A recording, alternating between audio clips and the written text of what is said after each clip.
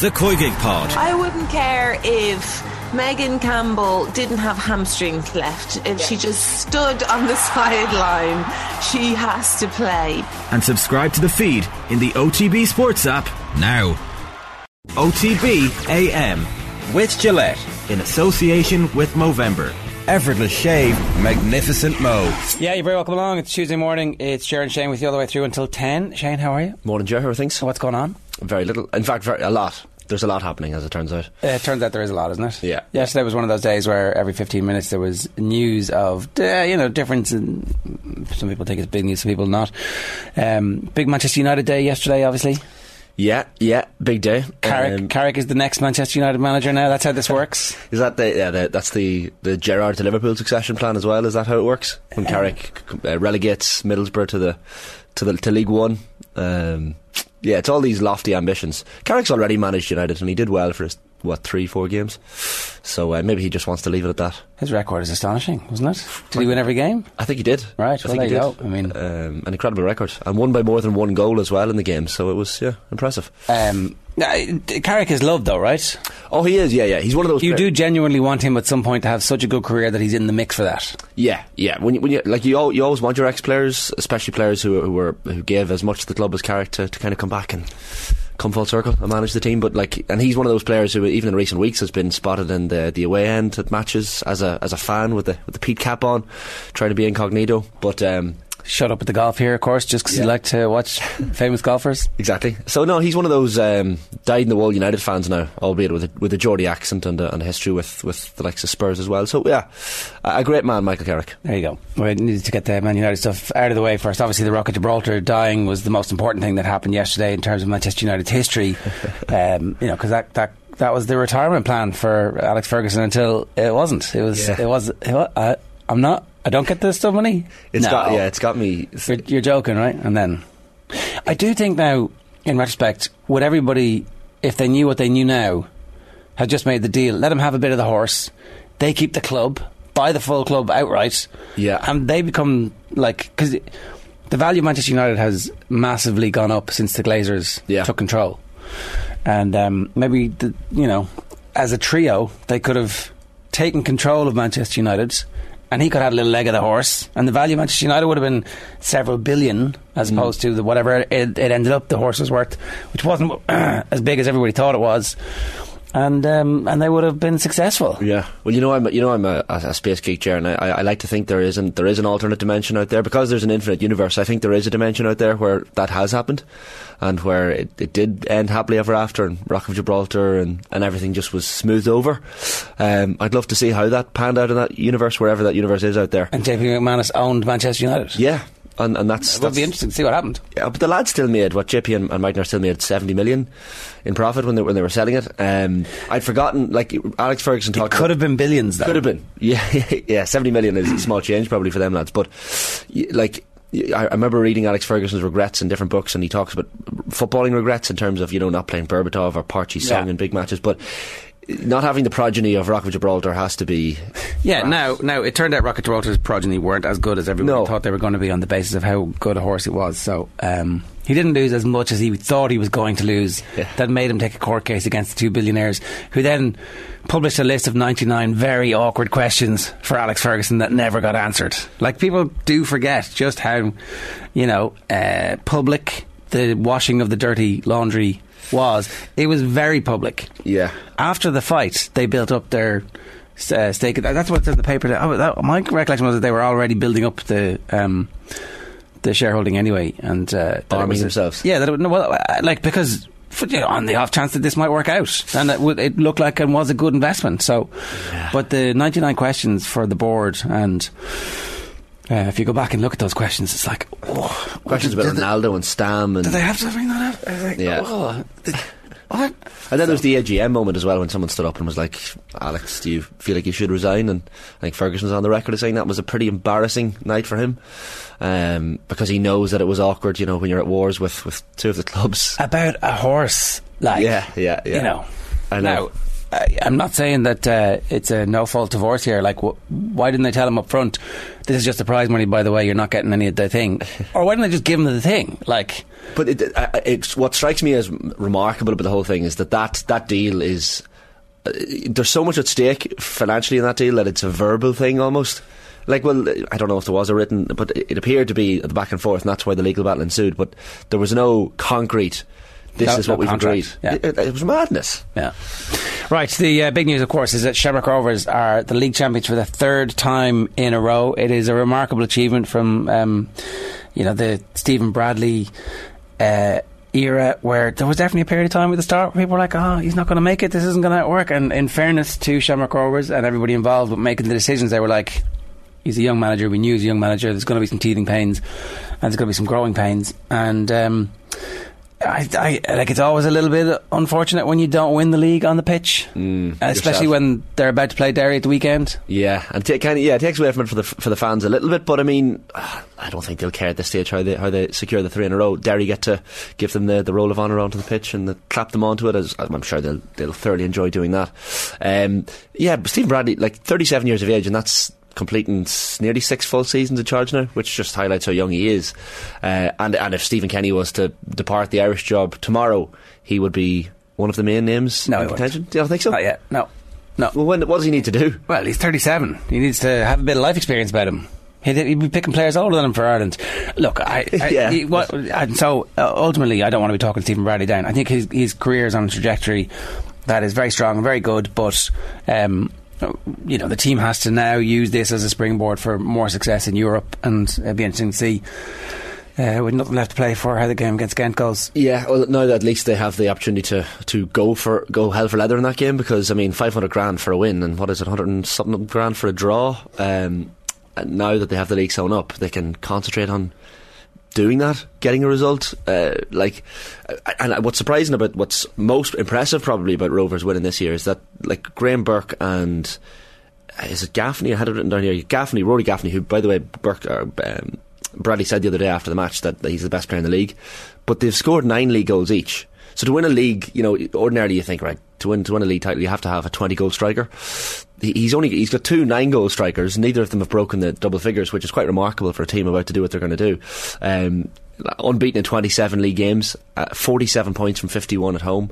Like, the dominance is, you can argue that it's good or bad for the league, but I mean, for Rovers fans right now, it puts them on a pedestal with the other teams that have achieved 3 in a row. And I know Waterford back in the 68-70, Dundalk, the great Dundalk team, but it's the Rovers team of the 80s that won the 4 in a row, because you try and think each year, well, what's the motivation, how do they want to come back and do it again? That Rovers team that did 4 in a row in the 80s is undoubtedly going to be top of Bradley's notice board for next season. So. Yeah, I think as well the fact that they're such a strong panel, they can drop players are never quite sure if they're going to get picked, and that's, I would say, one of the most compelling motivations for the individuals to continue to perform. Yeah, and that's the type of thing that drives repeated success. You saw it with the Dubs, anybody slightly off it, they get dropped. Yeah.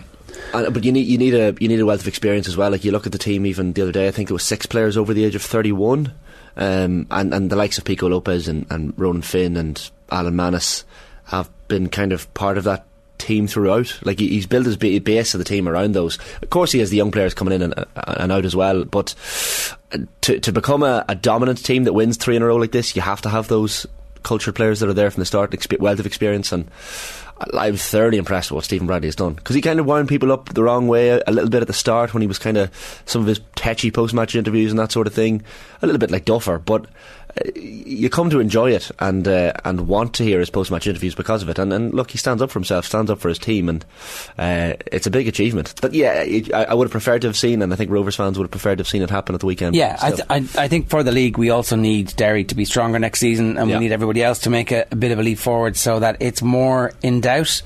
Like, we've known Shamrock Rovers are going to be the league champions, you would say, for a number of months at this point. There was a little bit where they would drop some points here and there, and the gap would close a little bit, but it was never quite Derry weren't quite going on a mad run where they were winning every game, and it was clear that the pressure was mounting to a point where it was becoming squeaky bum time. There was no squeaky bum, and for the neutrals out there, you need a little bit of squeaky bum. You do need a little bit of squeaky bum, and like, I'd also like to see them push on in the Europa League at some point and kind of do a Dundalk on it, where you pick up some points. Dundalk have 7 points after 3 or 4 games. I can't remember in one of those Europa League seasons. Open to correction on that, but I mean, Rovers would love to pick up points in Europe. I didn't like the fact that they kind of picked a weaker team in some of the early games, but I understood it, and now it's kind of paid dividends. They would argue the ends justifies the means, and what they're here for. The whole point of what they're trying to do is to win this league. So the other thing as well to mention on Stephen Bradley, like, and it kind of wasn't known this year to a large degree, apart from within the club, but his son Josh was going through a serious illness through most of this season, the middle of the season, so he's had to be dealing with a lot at home when he's also trying to deal with trying to win a league and push on in the Europa League as well. So from that perspective, ultra impressive.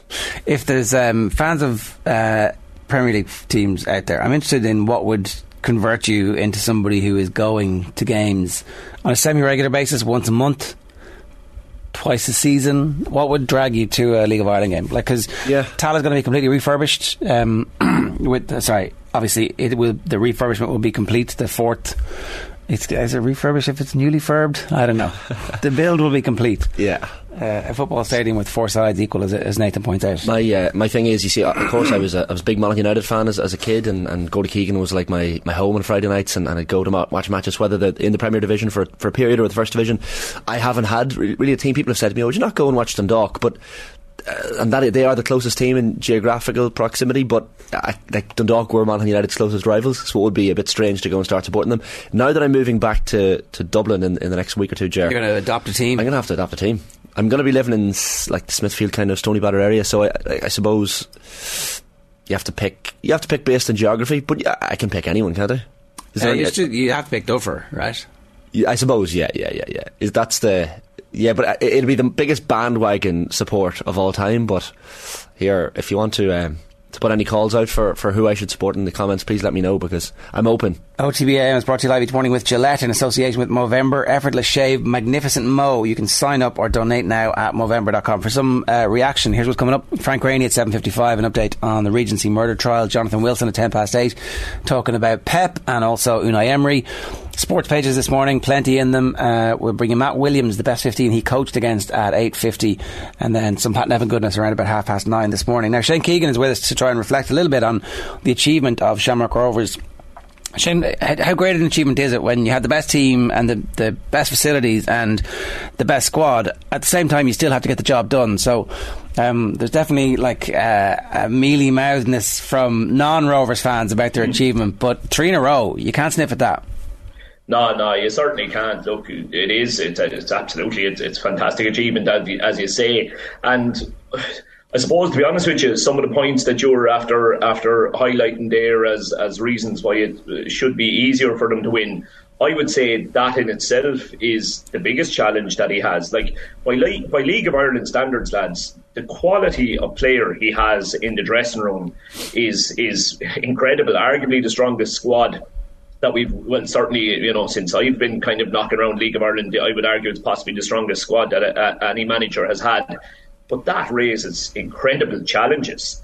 And you next to never hear of any dressing room disruption or unrest. Now, it might be there, and I'm sure fellas aren't happy at times, but it never leaks out or never seeps out, or, it's very, very rare that you see any form of dissent from a player who hasn't started for them or who got brought off after an hour or anything like that. I mean, start from the back there. He's got probably near enough the 4 best centre-halves in the League of Ireland. One of those fellas every week can't play. The same applies to midfield. The embarrassment of riches up front is incredible.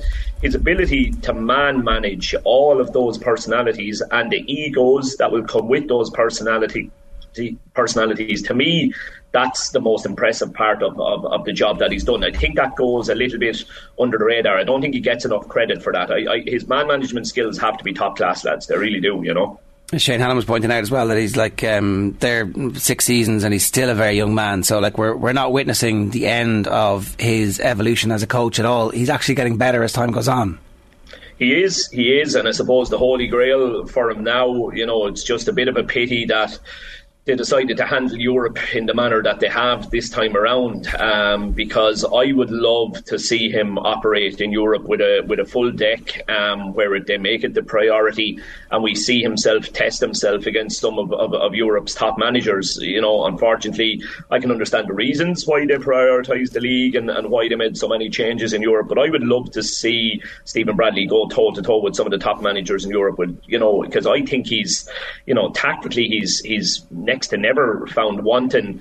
Any question marks that were there in the early days, and I understand why he had the headaches that he had early on. He was trying to figure out a way to accommodate the likes of Jack Byrne and Graham Burke in the same side and that kind of thing. And I don't know whether it's by accident or by design that he came across this 3-4-2-1 formation that essentially they have now stuck with for 3.5-4 seasons. But it's worked a dream from day one for them, and they have it perfected. They have it absolutely perfected. Everybody within that side knows their role. Again, they have to tweak it a little bit when they go into Europe, but League of Ireland wise, and this is the thing with them, I suppose, lads, is sometimes they're coming up against a team and they might have a bit of flexibility, and you're wondering, will they go like Derry, for example, this year? Derry regularly bounced between a back four and a back five. Shamrock Rovers, you always know what way they're going to play. You know the shape, you know the formation, you know the style of play, you know all of that. You can do all the homework that you want and all the work you can on the training ground to try and prepare for that. And yet very, very, very few teams, even in knowing any of that, are able to combat it when it comes to the 90 minutes on the pitch on match night. I think I remember even there was a game probably like mid to late August when they beat Dundalk 3-0 at home, Shane, and there was that was a perfect example, like their style of play and attacking from the back and attacking quickly as well. Like what we mentioned there a moment ago, that the fact that I think it's Rory Gaffney and Graham Burke have 9 league goals each, and like to secure a league title with none of your strikers having broke double figures, never mind breaking 20 goals for a season, is quite something. But it's testament to the style of play that they haven't needed that striker with loads of goals to secure the title.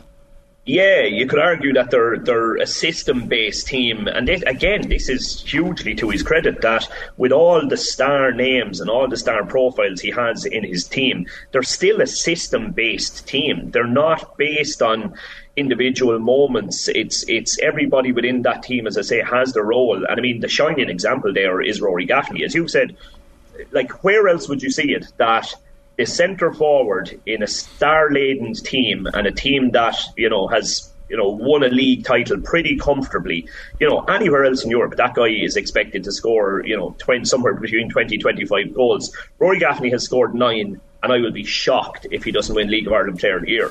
Because he's been outstanding at doing everything the centre-forward role requires at Shamrock Rovers. And because there are so many other quality players, they're not looking for a Haaland who just gets on the end of things and pokes it home. They're looking for somebody who brings the most out of the two guys that are playing in the 10 behind them, brings the most out of the incredible attack and wing-back options that they have.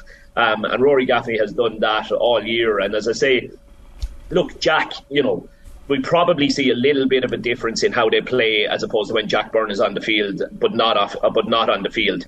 Any other role, any player missing within the Shamrock Rovers team, and it's just, okay, well, we bring in somebody else and he knows what the job spec of that role is, and the band and the team just plays on and plays to the usual high standard no matter who you are. As I say, a little bit of a caveat for Jack maybe, but again, it's fantastic what they're doing, and it's too easy to say that of course they have more money than anybody else. They didn't have more money than everybody else when he came into the role, lads, and they didn't have more money than everybody else when he won his first league title. Or certainly didn't have, I would argue they certainly didn't have the biggest budget the year he won his first league title. It's the same as, it's a very similar argument to Stephen Kenny. By the end of Stephen Kenny's reign at Dundalk, he had all the best players and he had the most money. And people are saying, oh, well, sure, it's easy for him to win it. But he didn't when he won the first one or two. He built up his own armoury there of players, and they had more money because they kept winning titles. Yes, Dermot Desmond came along and that certainly helps things as well, but my point is, he won a league title when he didn't have the biggest budget. Okay, he's winning them now when he does, but he had done it previously without it too. That point about playing the best team in Europe, it actually, in a weird way, the success, hopefully, of Derry and anybody else who might come along next year might make it less likely that he's able to do that unless the squad gets bigger. So what's the future there in that aspect? Like, a more competitive league will probably mean that it's less likely that they do try and go after points in the European, whichever league they're in. Yeah, and that's a killer. And as I say, I don't know what the solution is. I think we're probably a long way away from us having a coefficient at the league where the top two manage to qualify for Europa League, and like that's essentially probably what we need now, because we are going to have two superpowers in the league for the foreseeable future, and I don't know how that works. This is the issue. You look around Europe at the likes of your Sheriffs and these various different leagues that have one dominant team. They have one dominant team because that team is going to win essentially is able to win the league with their B team almost, and therefore can play their A team in Europe. But because Derry are so strong and are going to continue to be so strong, Rovers will have to continue to be at their very, very best in the league to stay winning it. And one season you might survive. I would say for Derry, Shamrock Rovers, with their current budgets, you might survive one season without being back in Europa League. But like two would cause serious question marks and maybe a rethink about how they structure the club. So they've absolutely got to prioritise the league first, which is really, really disappointing, because the quality of player, the quality of manager, you're licking your lips at the thought of them having a real rattle at Europe. When that period, I was chatting to the lads before, that period where I was in a role at Dundalk, lads, we had the exact opposite situation going on. Now, the Dundalk experience probably is one of the reasons why Shamrock Rovers have decided to go the route they have, because Dundalk, we did prioritise Europe. We gave Europe a right good rattle, got quite far in it and picked up a lot of money from that and all that. But in the process, failed to qualify again for the Europa League for the following year, and kind of everything unravelled, and they're only kind of fixing that now, Yeah. I suppose Shane, Stephen himself and Rovers fans might not thank me for this question, especially the morning after they've secured another league title. But and look, maybe I am being a bit premature linking him to an Irish job at this stage, given he is only 37. But like, we've seen him linked with clubs like MK Dons and like Lincoln City across the last couple of years. Like, is he getting to a point now where the calibre of club he's going to get linked with is going to be slightly increased and higher than the MK Dons or Lincoln Cities of the world? Yeah, I think so. And I do think it is very important to go back to that decision. That was a huge decision in the short-term future of Shamrock Rovers, Shane. It really, really was, because, you look and you think, well, what could go wrong for Shamrock Rovers? But Stephen Bradley leaving and going across the water is definitely top of the list of things that they would look to avoid, because inevitably he seems to have very, very strong relationships with some of his real key men. I think if Stephen went across, I think you would potentially see 2 or 3 of their very best players following him. So it's a real lose-lose situation if he did go across. And those offers possibly, well, almost certainly will come again. I think they certainly will, because he's operating at such a high level now that he has to be catching eyes, and as you say, eyes probably even higher up the food chain than the ones he already caught. Look, we're all aware, and it deserves mention as well, that Stephen has done it certainly over the second half of this season, with the backdrop of the family health issues that he's got going on at home with his own son. And I know everybody in the League of Ireland would, one, be wishing them the very best luck on that front, but two, you'd look on in amazement that he's managed to maintain the focus that's required to do the job he's done. I'd be a young fella here at home, I dread to think if he found himself in a similar situation to Stephen's young fella, would you be able to stay focused and stay delivering the goods in the manner Stephen has done? That is, incredible that he's done that. And I think, that situation will, inevitably have an effect on what Stephen does over the next few years. I think he will be very, very conscious to balance his family's needs with his own footballing needs. And, I think that will see him stay put and stay in a role that's closer to home, and a role that he knows exactly where he stands. So I would be very surprised to see him leaving Rovers over the next year to 2 years, to be honest with you. But beyond that, Look, the sky's the limit for him. He's a fantastic manager, as you say. He's still incredibly young for a fella who's achieved all that he's achieved, Shane Keegan, good stuff. We'll leave it there. Thanks a million.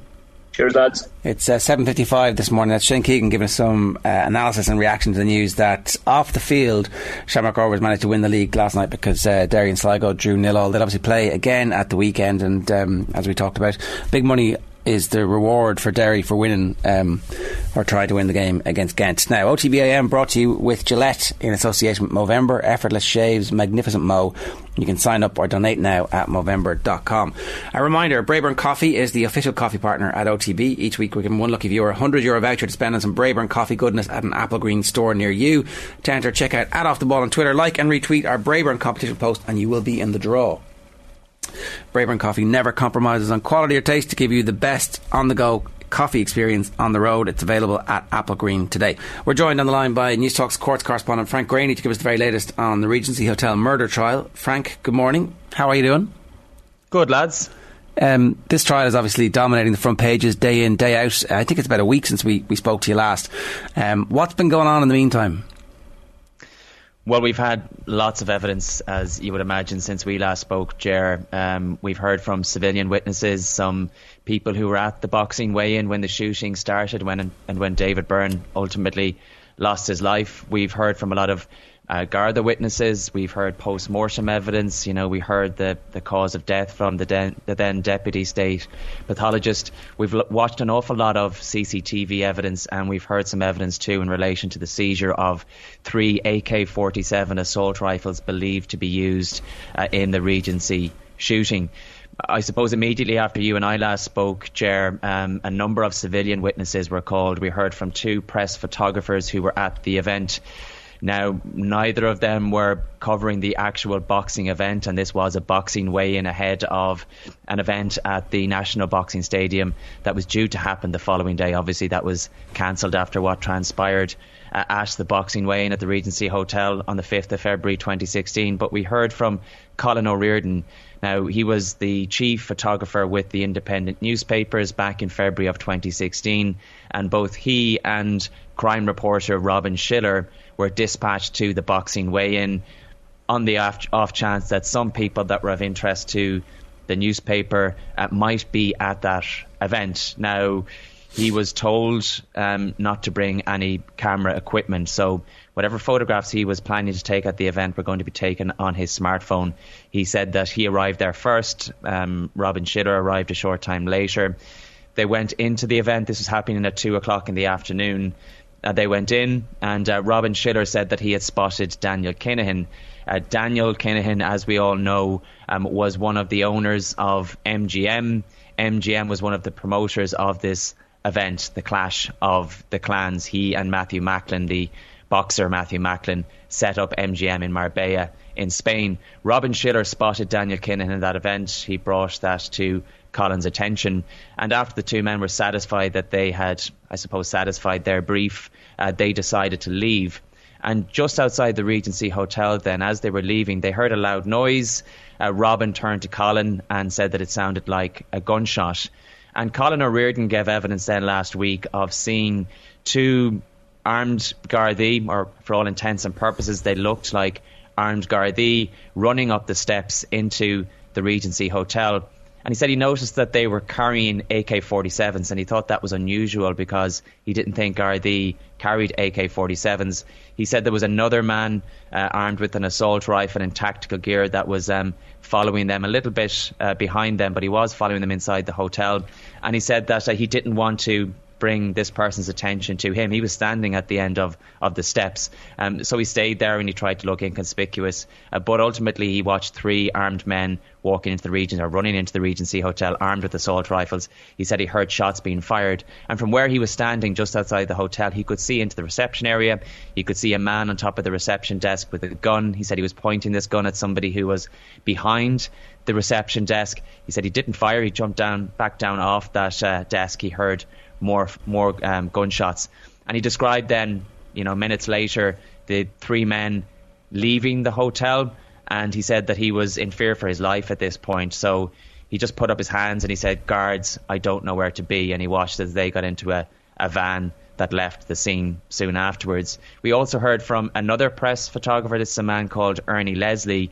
He was a freelance photographer back in 2016. He was dispatched to the boxing weigh-in, just like Colin O'Riordan and Robin were, with another reporter, Alan Sherry. This was on behalf of the Sunday World. And he described approaching the hotel. He said he was outside. He heard a commotion. He heard noises. He saw people running from the hotel. And he did think that the noises sounded like gunshots. But this was 2 o'clock in the afternoon on a Friday, and he thought surely not. But he did become concerned when he saw people rushing out of the hotel. And he said that his attention was drawn to a silver van that was parked outside the hotel. He said the driver's window was open as he and Alan approached. And he said that he noticed a hand coming out the window and the barrel of a weapon. He said instinctively he grabbed his camera, and he noticed somebody running towards them as he did so. And again, instincts kicked in, and he took a number of photographs, 7 or 8 frames. This photograph, we now know, is the photograph that appeared on the front page of the Sunday World, of a man in a flat cap and a man with a wig dressed as a woman running from the scene. Both were armed with handguns. We also heard from James McGettigan. James McGettigan's family owns the Regency Hotel. He was working that day, and he described at about 2:30 being in the bar area. He heard a commotion. He said that 3, again, for all intents and purposes, 3 men who looked like armed Gardaí came into the bar area, told everyone to get on the ground. He said that he assumed that there had been an incident locally, that he came out of the bar. He went over to one of these men. He said that this person was completely covered up. He could make out his eyes, but nothing else. He was holding a gun. That gun was being held towards him, and he expected him to identify himself as a Garda and to explain what was going on, but he didn't. He said that they were looking for the boxers. They were screaming, looking for the boxers. Where are the boxers? He said they stayed in the bar for maybe less than a minute, and they left. He heard more gunshots, and he said he became concerned, and he said, maybe looking back a little bit naively, he said he ran into another room to raise the alarm, and he was actually the one that rang the Gardaí. So they were, I suppose, the civilian witnesses that we heard from immediately after we last spoke, Ger. It's really shocking when you paint the picture of exactly what was going on, and just how different people react under extreme terror, really. The instinct of the photographer to take photographs, that's so ingrained, but also the kind of sense that you see Gardaí and you actually feel safe. You think, okay, this is going to be fine here. I'm in the company of somebody who knows what they're doing, and that evidence really brings home just how many people were caught up in this. Yeah, and I think the prosecuting barrister, Sean Gallant, touched on that exact point, Ger, in his opening address. Shots had been fired in the hotel. There were about 200 or 250 people there. As you can imagine, panic struck. People were fleeing for their lives. They were looking for exits. And then they spotted Gardaí coming in, and that just caused even more confusion, particularly when they also started firing shots. We heard and we saw CCTV evidence last week, and at various points since we've spoken, we've been shown, from different points of view of the prosecution's case that it's trying to prove beyond a reasonable doubt. You get the feeling that CCTV is going to feature heavily. There were lots of cameras both inside and outside the Regency Hotel that captured what happened on that day. We saw 2 of the gunmen, again, the man with the wig dressed as a woman, and also the man with the flat cap, who we now know is a man called Kevin Murray, a dissident Republican who was one of the gunmen on that day. He has since passed away. We were shown CCTV footage of them entering the hotel through a laundry room entrance. We were shown the footage of the 3 men dressed as armed Gardaí entering the hotel. At 2:32, we were shown footage of David Byrne running, in the middle of a crowd, clearly identifiable in the footage that we were shown, running from the Regency suite where the boxing weigh-in had been taking place, running towards the reception area. He stops, he comes back in shot, seemed to be running back towards the suite from which he had come from, and then turns on his heels again and goes back to the reception area. And we know that that's where he was shot 6 times by 2 of the tactical men. There was also a very distressing image shown just shortly after that of David Byrne's feet just out of shot, clearly lying on the ground. This was after he had been shot. We heard Tactical 1, or the armed raider that was described in court as Tactical 1, shot him. He hit the ground. Tactical 2 shot him. Tactical 2 went back and coldly and calmly shot him in the head and body. In the post-mortem evidence, the Then Deputy State Pathologist Dr. Michael Curtis gave evidence of going to the scene that evening. There was a forensics tent in the reception area. Inside it lay the body of David Byrne. He was lying up against the desk. His head was lying in a pool of blood, and Dr. Curtis said from that preliminary examination it was very obvious that he had suffered catastrophic gunshot wounds to the head. He gave, and I won't go into them in any detail because they are quite graphic and distressing, but he gave some very detailed evidence about the post-mortem he carried out the following day, and ultimately his conclusions were that David Byrne had died from 6 gunshots to the head and body, fired from a high velocity weapon, and he said that if death wasn't instant, it would have been rapid. Turning back to that CCTV evidence, we see the armed raiders leaving the hotel. We see a van leaving the vicinity of the hotel. We see 6 men running up a nearby laneway that runs alongside St. Vincent's GAA Club, and it is the prosecution's case that at the top of that lane were the getaway vehicles. The van was found burnt out at Charlemont Estate a short time later. We were also shown CCTV footage from the day before, Ger, and this showed Patrick Dowdall, the father of a former Sinn Féin councillor, Jonathan Dowdall. Both of them men have been sentenced to, Jonathan Dowdall got 4 years in prison. His father Patrick got 2 years for facilitating what happened at the Regency Hotel that day by making a hotel room available to the criminal organisation behind the attack. We see CCTV footage of Patrick Dowdall arriving at the scene at about 7:30 in the evening before. He seems to check in. He hands over some cash to the receptionist. He's handed key cards. He goes to the second floor to room 2104. He stays there for about 10 minutes. He then leaves the hotel. 1 hour later then we were shown footage of a taxi pulling up. A man getting out of that taxi, doesn't go to reception area, goes straight up to the second floor, again to room 2104. That man we now know was Kevin Murray. Kevin Murray came out of the room at about 10 o'clock. He had gone into it with a bag. He came out of it without the bag. He is seen leaving the room the following morning again with the bag and leaves the hotel at that point. A PSNI officer gave evidence and he identified Kevin Murray as being the person in that photograph that was taken by Ernie Leslie. We were also shown CCTV footage of the movement of various vehicles around the city in the lead up to the shooting, and this is the case, I suppose, against the other 2 men that we haven't spoken about who were sitting in the dock alongside Jerry the Monk Hutch, 2 Dublin men, Paul Murphy and Jason Bonney, both in their 50s. Now, they're not accused of murder. They're facing and have denied a less serious charge, that of facilitating the murder by, I suppose, contributing in the sense of they are accused of offering logistical support through the provision of certain vehicles. There are identification issues. The prosecution will have to prove beyond a reasonable doubt that they are the persons seen in various clips that have been shown to the judges over the past few days. We've also heard evidence, Ger, of the seizure of 3 AK-47s from the boot of a car. Now, this was on the 9th of March 2016, so 1 month, or to be exact, 33 days after the shooting. A Garda team, intervention team, was dispatched to a location just outside Slane, County Meath on that day. They stopped a Donegal Reg car. It was being driven by a Donegal man called Shane Rowan. He is an IRA man. He subsequently pleaded guilty to firearms offences and IRA membership. He has been jailed for 7.5 years. They opened up the boot, and hidden inside the boot they found 3 AK-47s. They also found loaded magazines. These were taken away for analysis. The car was analysed. That burnt out van, the suspected getaway vehicle, was also analysed.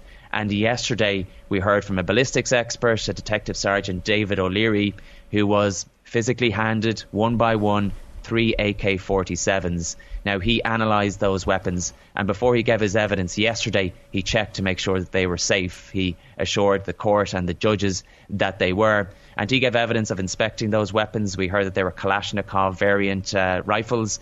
They came from Romania, China and the former Yugoslavia.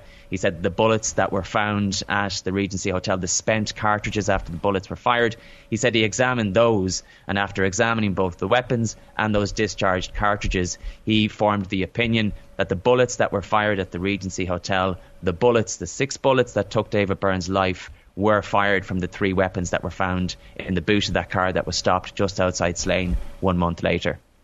Strike marks noted yesterday as well in that ballistics discussion as well, Frank? That's right, Shane. There was a lot of detailed evidence from Detective Garda O'Leary. He did go and examine the scene after the shooting as well, and he noticed and referenced a number of strike marks, and he said that this strike mark, one strike mark in particular, was found just to the right of the stage where the weigh-in was taking place that day back in February 2016, and he gave very detailed evidence of where and how they found various cartridges, that were scattered around the floor of the reception area and also inside in that suite. It was fascinating to hear the evidence just in relation to the firearms and, actually seeing the weapons physically in court yesterday being taken out of evidence bags and being handed to the witness, and then the drama of Detective O'Leary, physically examining the weapons just to make sure that they were safe. But aside from all of that drama, you have to remember that a life was taken in all of this. It is the prosecution's case that those weapons were used to kill David Byrne. And Jerry the Monk Hutch, who is sitting in the dock, listening intently with headphones on, he does need the assistance of a hearing aid. He has pleaded not guilty to this charge. He is facing the murder charge. And as I said earlier, the two men in the dock beside him have pleaded not guilty to those lesser charges of helping the criminal organisation. Frank, good stuff. We'll leave it there. Thanks a million for joining us this morning. Cheers.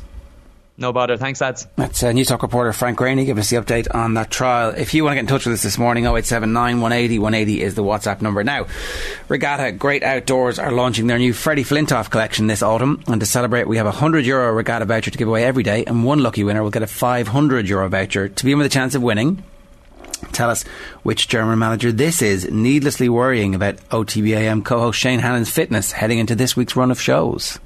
The game came too early for him, so it was. I think he will be fine Wednesday. I hope he's fine on Wednesday, but for today it was too quick. You can tweet us your answer on our main Twitter page @OffTheBall, and remember, shop the Freddie Flintoff collection in store at Regatta Great Outdoors or online at regatta.ie. After the break, we're live with football writer Jonathan Wilson reacting to the news that Unai Emery will take over as the new Villa manager, as well as looking at why Pep Guardiola's Manchester City struggle tactically in the bigger games. Back after this. OTB AM. Right, sometimes you get dealt a good hand. We had booked Jonathan Wilson to talk about Pep Guardiola, and then overnight Unai Emery becomes the Aston Villa boss, so I get to ask you about that as well. Jonathan, good morning to you. How are you? I'm very well, thanks. How are you? I'm a Villa fan, so I'm pretty happy, actually, I think. Should I be happy? Yes, I think so. I mean, I think Emery is a very, very good coach. I think what we saw of him at Arsenal, I think wasn't probably as bad as it was made out to be. I think there was sort of a lot of mockery of him for his English, which is a ludicrous thing to complain about. I think perhaps people hadn't quite appreciated how difficult it was to replace Wenger. But you look at his record at Sevilla, at Villarreal. He is a very, very good coach. I have two slight notes of caution. The first is to do with him, which is that all his success has come in Spain. That whenever he's left Spain, it hasn't really worked out for him. So PSG, I mean, yes, he won the league there, but I think he found that very, very difficult. Yeah, PSG is an extremely difficult club to manage. Arsenal, I guess, you put in the same bracket, a difficult club to manage for different reasons. When he went to Spartak Moscow, it didn't really work out for him there. Again, I think there were mitigating circumstances, but the three attempts he's had outside of Spain haven't been great. So that's one note of caution. And the second is to do with the club, which is if they approach, as we're led to believe, Pochettino and Thomas Tuchel and possibly also Brendan Rodgers, I'm not seeing any sort of consistency, anything that links those four coaches. That feels like they're just going for famous people. Three of whom happen to be former PSG managers. So I would worry that there's a sort of lack of a overarching plan behind the scenes. But yeah, maybe they feel that they're at a stage of a development where they need a coach to lead that development after what I think was a pretty dismal failure of the Steven Gerrard year.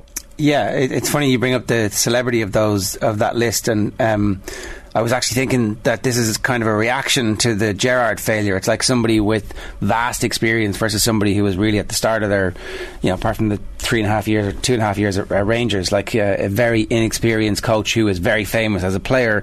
Here is somebody who is very experienced comparatively, who doesn't have a stellar playing career behind him, and very often clubs and international federations who don't really know what they're doing, they go one way and then that didn't work, so let's go the complete diametrically opposite, which would suggest that it's not particularly visionary, or it's not part of an overarching plan. Yeah, I mean, I think that's true. I think what Gerrard plus the those four names you just listed have in common is they are really well known. So what I'd like my club sporting director to be doing is saying, right, this is the sort of football we want to play. Here's my, list of, half a dozen players for every position who we might be targeting. We're monitoring them, looking at their progress, looking at where their contract situation is, and also have a short list of maybe half a dozen coaches who you can turn to if things go wrong. And those coaches, I guess, ideally, would not necessarily be household names. They'd be, there's this guy who's doing brilliant stuff at Paderborn, or doing great stuff in the Greek league or whatever. And your expertise has allowed you to identify a sort of cheap prospect, a cheap target. But clearly there is a massive risk of that sort of figure. Emery, I think, is somebody worth having a punt on, because, as I say, I think he's probably better than Villarreal. I think he's probably undervalued in this country, certainly. And in terms of having success with a club who's just outside the elite. So, success in Spain wasn't with Real Madrid or Barcelona. It was with Sevilla and Villarreal. If you want somebody to take you into the Europa League, and his record in the Europa League is phenomenal. I mean, 4 wins plus another final. So I think there's a logic from that point of view, but yeah, that concern of what is the long-term vision, and I think you've seen that with the signings. I mean, if you've signed Emi Buendia for what I think was a club record fee, and then almost immediately you're signing Felipe Coutinho, and can you play the two together? Did you just get Coutinho because he was famous and because he was available? Yes, I think that has sort of dogged their decision making over the last 2 or 3 years. Yeah, there's a lot of those players at the club who are kind of, we've got 2 players in the same position who are equally not effective at the moment. What style of football does Emery play? Is he more flexible? Does he have a particular style that he always uses everywhere? Well, I think what he's very, very good at doing is setting up his team to frustrate better teams. I think that's why his success has really come in those 2-legged European competitions. I think he's exceptional at that. He's never really put together a phenomenally consistent run over a league season. So I think it is pretty. They're not going to be massively on the front foot. They're not going to be massively attacking. I think his strength is in creating a team that's going to be solid and going to attack well on the break. Whether the squad is ideally suited for that, I'm not convinced. I think the issues at the centre of defence, I think, would test any coach. He obviously has worked with Carlos before, as and when he returns to fitness. So yeah, he's from the slightly more controlled side of Spanish football rather than the sort of free flowing uber possession style. So don't expect blood and thunder and lots of excitement in my football watching future. Well, no, but I think it will be a lot more fun than Gerrard. So, okay. Well, that wouldn't be hard. Relative terms, yeah. We were due to talk last week, but the Gremlins were in the system about Pep Guardiola and this body of evidence that's growing about... well, I don't know how to phrase this without kind of making it too black and white, but it does certainly seem as if sometimes, instead of picking his best players in his best positions, he decides to respond to what he expects the opposition to do, and then therefore hands the opposition an opportunity to get into games where you sometimes feel like if he just plays his best players, it could be 2-0 at half time and the game would largely be over. You've done loads of work, you've written about this extensively. A week on, and now knowing everything we know about this Liverpool team, what was in Pep's head in the build-up to the Liverpool game? I think in many ways it's just sort of the greatest narrative certainly on the pitch of football over the last sort of 10 years or so, that you have this brilliant coach who is habitually in charge of brilliant teams with brilliant players, and you just sort of think, well, just go out and do it. And they would win more often than not. And yet again and again and again, in the biggest games, particularly in Europe, he fails. And his record in Europe, given how successful he's been domestically, given the stature of club he's been in charge of, to only have won the Champions League twice, remarkable achievement as that is, it feels like he's falling short. And I think the fact that he had the success early, wins it in 2009, wins it in 2011, and you look at the way that Barcelona team, which I think is probably the greatest team of my lifetime, the way they went out the Champions League about 2010 and 2012. So 2010, the game against Mourinho's Inter, where they were 3-1 down from the first leg, and they win 1-0, but that's not enough. And they have 81% of the ball and all the shots in the world, and they can't score. Then almost even more freakish, the defeat to Chelsea in the semi-final in 2012. And it's like those two defeats, which you should be able to write off as freaks, but it's like they've sort of got in his head. And you sort of think, well, what caused them? Oh, it was because we got done on the break. So what we've got to do is we've got to stop ourselves getting done on the break. And then everything he does to prevent getting caught on the break somehow seems to make his team even more vulnerable, while also diminishing the attacking qualities they have. So you saw that when Bayern lost to Atletico, which was that also semi-final in 2016? And yes, they were by far the better team, but somehow luck went against them. And the more that luck's gone against him, the unluckier he seems to get, and the more he seems to make these tweaks and these changes. I think the Lyon game is the one that you sort of think, yeah, it's Lyon. They're a mid-table side in France. Just go out and batter them in the same way you'd batter, Villa or Brighton or whoever. But switch to a back three, and they got done by Maxwell Cornet. And then even Liverpool last week, I mean, Klopp has a better record than any other coach against Guardiola. Certainly of any coach who's played more than sort of 4 or 5 games against him. I think he's the only coach who's got a better than 50% record. And there's something in Klopp's football which clearly Guardiola teams find hard to play against. But Liverpool this season have not been good. You sort of think it's an opportunity for City just to go out, just to play. And they almost certainly will overwhelm them in the way that, Fulham on the opening day of the season, although it was only a 2-2 draw, Fulham had by far the better of that game. You think, well, if you have that, plus you have Haaland, you will win. And yet, he goes to that sort of hybrid formation, that sort of semi-back three. He's got Cancelo playing as a right wing-back rather than on the left, where he was far less effective. We'd seen the previous season that Foden against James Milner. I mean, Milner should have been sent off last season. Foden absolutely destroyed him in that game. But rather than just letting Foden run at him, he plays him slightly deeper in a sort of semi-left wing-back role. And I think it's, even if you can make a rational case for each of those tactical switches, I think the cumulative effect is twofold. So one is, it's just not the shape City are used to. And I accept that he makes tweaks all the time that we perhaps don't acknowledge. But that was a radical shift from that basic 4-3-3 template. So some of that familiarity, some of that naturalness, some of that cohesion has gone. But also I think players have begun now to sort of think, oh God, what's he done? He's done it again. And so I certainly heard players talking about that in the aftermath of the Champions League final against Chelsea. And I heard Chelsea players saying the opposite. They looked at the City team sheet and thought, he's done it again. So overthinking maybe is a sort of an oversimplistic way of putting it. But there is this tendency to make changes that are probably needless in the biggest games. And I find it fascinating that he is like this Greek tragic hero, that he has this fatal flaw that undermines him over and over again.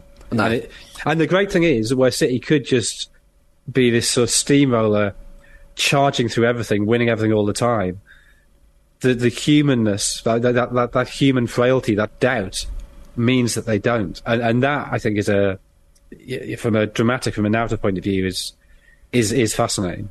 I think that Foden example you bring up, Jonathan, is a perfect one. Like, if you're a City fan, you're watching that game going, Jesus, just let the man get forward. I mean, as you said, he's tormented Milner in the past, so not encouraging him to do the same seemed a very strange one. And look, this back three, or de facto back three, as you say, like, if it's set up to stop City being so vulnerable in the counter-attack, the reality is it just didn't work. So do you think going forward Pep is going to continue with it? Is he dogged and arrogant like that he's going to say no, next time we're going to try it again? Or do you think he'll learn from his mistake? I don't think it's an arrogance. I think if anything it's the opposite. I think it's an insecurity that he knows that's, there's this brilliant, no team is perfect. The blanket is never quite big enough. There's always a slight gap. And in Guardiola teams, it is that because they play the high line, because they hold possession so well, that a direct ball, a quick ball over the top can undo them. Now Guardiola previously has tried to counter that, that line he came out with, which, to be honest, it took me a long time to really sort of work out what he meant. And I think it's only really this season that I think I fully understood what he meant, because we're now seeing the opposite. And that line is that when City win the ball, unless there's a really obvious chance of an immediate counter-attack, he doesn't want his team to do what a Klopp team would do, which is just to surge forward and try and hit the opposition when they're not quite set. He wants his team to control possession, control the ball. He says have 15 passes to get set, because if you attack before that, you're not ready for the opposition to counter against you. And that I think is one of the reasons why, at its worst, Guardiola football can be a little bit sterile, a little bit tepid, because you don't have that sort of end-to-end nature you get with a Klopp team, for instance. That it is very much about control. But when you have Erling Haaland there, you can't play like that, because if you look at the Community Shield, when Haaland was widely criticised, well, I think he had 16 touches he had or something. But then you watch it back, and you look at how many runs he made where the ball wasn't being played quickly enough, and if the ball had just been knocked into space, an easy pass for anybody, never mind Kevin De Bruyne or Bernardo Silva, and the pass just wasn't played because they were getting set, ready to prepare the structure in case they lost the ball and they were counted against. But Haaland needs the ball quickly. That's one of his great strengths. And not to play to that would make no sense. So they are going a bit more direct. But I think what that does is it exacerbates that vulnerability that's already there. And you saw that the game against Newcastle when they were 3-1 down. You saw it against Palace when they were 2-0 down and should have been 3-0 down. That flaw that's always been there is there but magnified. Now, whether the extra goal threat of Haaland is worth that, I think we'll only see in the last stages of Europe. City scoring lots of goals is almost irrelevant. They've been the top scorer in the Premier League for the last 5 seasons. If Haaland means they score 10%, 20% more goals, well, sort of so what? What's important is, in the Champions League quarter-final, semi-final, final, does that increase vulnerability to a thing that they're already worried about? Is that counteracted by the fact they can also now score goals when not in control, when not necessarily playing particularly well? He gave a relatively interesting interview to Jan-Åge Fjørtoft. There's 10 minutes of it on Fjørtoft's Twitter, if anybody wants to watch it, where he didn't have the usual kind of slightly patronising attitude towards the questions. He was interested and engaged in them, and I don't know if I believe him or not, but he says that the first thing he does is he looks at his players and then he adapts the style of play to the players that he has available to him. Now, maybe on a week-to-week basis, or when he arrived at Bayern Munich, that might have been something he did, and clearly at Man City he's been there long enough they're all his players, really. But the arrival of Haaland and injecting him into the team, the way you're speaking about it, kind of forces a bit of a rethink there. And maybe it's true. Maybe having Erling Haaland means he is going to ask his players not to have the 15 passes before they ping one long. Just to ping a few long and let's see what happens. Is this where the evolution comes, and maybe he himself becomes more automatic in his thinking as opposed to in himself so much? I don't think it's automatic. I think he will look at Haaland and he'll say, right, we've got this extraordinary asset, how do we use him best? And we've seen, I think, an evolution. That goal, was it the first goal against Brighton on Saturday? Was just Ederson smacked it long? Like, you wouldn't have seen... it's an absurd thing to say you wouldn't have seen him doing that to Sergio Aguero, because Aguero wouldn't have relished that type of pass. He certainly wouldn't have done it last season when we didn't really have a forward, and you'd been pinging it at Foden playing as a false nine or something. So I think we are seeing them play more direct. The game against West Ham, you saw how much more direct they were. I think City, certainly in the Premier League or the early stages of the Champions League, they're never going to be that direct because teams very rarely come out against them. So there's no space to hit with direct passing. You've sort of got to manipulate the space a bit to create that space. So Guardiola, I think he has evolved. I think he's evolved a lot since 2008. I think that's been one of the fascinations is what the last sort of decade or so is watching how he and Klopp have both evolved. They've challenged each other and they've both learned from that. So yeah, you evolve from changes in football. You evolve from the players you have available, and you evolve from what the opposition's doing against you. I don't think there's ever been any doubt that Guardiola is. It's not that he has his one true method and applies that in all circumstances. Yeah, he's always tweaked it and changed it. The danger is of the thing that's undone him, I think, in certain Champions League games is that he's done that too much. He almost hasn't trusted himself, hasn't trusted his process enough. Whereas maybe a more relaxed coach would just sort of say, "We're the best team in Europe, go out and win it." I'd love to see what would happen if he did that. Just like how those players would respond. It'd be. Look, maybe he gets done on a counter attack in that game, and we're all like, "Oh, that's you are cursed." The time he sort of did that was when Bayern went to Barcelona in 2015, and he sort of, it was almost like the logic was nothing we can do will stop Lionel Messi, so let's just go for it. Let's press really hard. Let's press really high. I don't know if you remember that game, but. It was. I think it was still 0-0 after about 75 minutes, and Barca went on to win 3-0 because Bayern were absolutely shattered. But that first 20 minutes, half an hour, Barcelona could have been 4 or 5-0 up.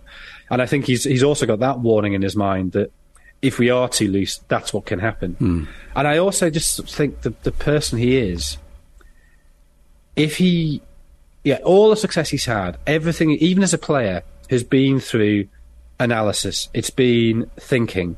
As a player, he wasn't naturally a great player. He was a great mental player. He tactically, he was a great player. Technically, he was a very good player, but tactically, he was a great player. And if he didn't do the research, if he didn't make those little tweaks and make those little changes, and then it failed, I think that he would really feel like he'd let himself down. I mean, the thing that I'm always conscious of with this is, do you remember after the Bielsa and the Spygate furore, when Bielsa gave that 2-hour press conference, and somebody, I think, asked the question, why do you need to do all this research into the opposition when you have bundles of data and bundles of research that you can just, you subscribe to some service and you just download it. And Bielsa said something like, I have to look under every rock, even though I know it is useless, because if I didn't, I wouldn't be true to myself and I would never forgive myself. And I wonder if there's something in similarly neurotic about Guardiola, that he feels that his job is to investigate every permutation, to investigate every combination, to analyse everything. And if he doesn't do that, if he did just sort of say, go out and play, that he would be letting down the club, letting himself down professionally. Jonathan, I know you wrote a match report on the Chelsea United game at the weekend, and which probably leads me to believe you were in the press box there with a close vantage point in Stamford Bridge to the two managers. What were your main takeaways from that game? And I guess seeing Erik ten Hag up close, he's reportedly sitting down with his number 7 Cristiano Ronaldo today for peace talks, but he certainly wasn't holding back with those celebrations late in the game with Casemiro's goal. But a fascinating game to be at, I'd imagine. Yeah, it was. I mean, I'm very glad I was doing the follow-up, not the runner, because I think that would have been an incredibly difficult game to write on live, because it was one of those matches where you couldn't sort of say, oh, this is just rubbish, and sort of slag the game off and say, this is really boring, nothing's happened. It was constantly intriguing, but it was very difficult to know which way it was going to go. So one of the great things with where the press box is at Stamford Bridge, you're right behind the away dugout. So when Fred came on, what was that, 51 minutes, something like that? what was fascinating was just how much information he was given before he came on. Ten Hag had this magnetic tactics board, and was clearly must have been a good sort of minute and a half of instructions. Then there was one of the younger backroom staff who had an iPad. I couldn't actually see what was on the iPad, so it was very difficult to know what he was being shown. But there must have been a good, I reckon, sort of 3 to 4 minutes of tactical instruction to Fred before he went on. And so the fact that you saw Chelsea change shape from a back three to that midfield diamond after, what was that, about 35 minutes, the Potter changed that. And you saw the pattern of a game change, that United's, having been pretty dominant, suddenly would force back 10 or 15 yards. And then, I guess, Ten Hag was just seeing how the beginning of the second half played out before he made the change. And they went to a diamond as well to match it up. So it was one of those games where you really saw coaches making tactical changes, and you saw the impact of that straight away.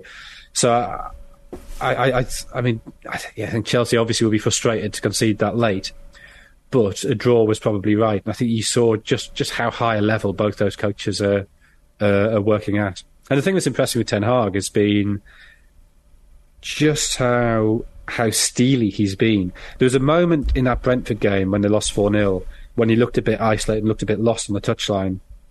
And then the fact that the following day, even if it was only symbolic, having the players in doing that punitive 13k run because they ran 13k less than Brentford.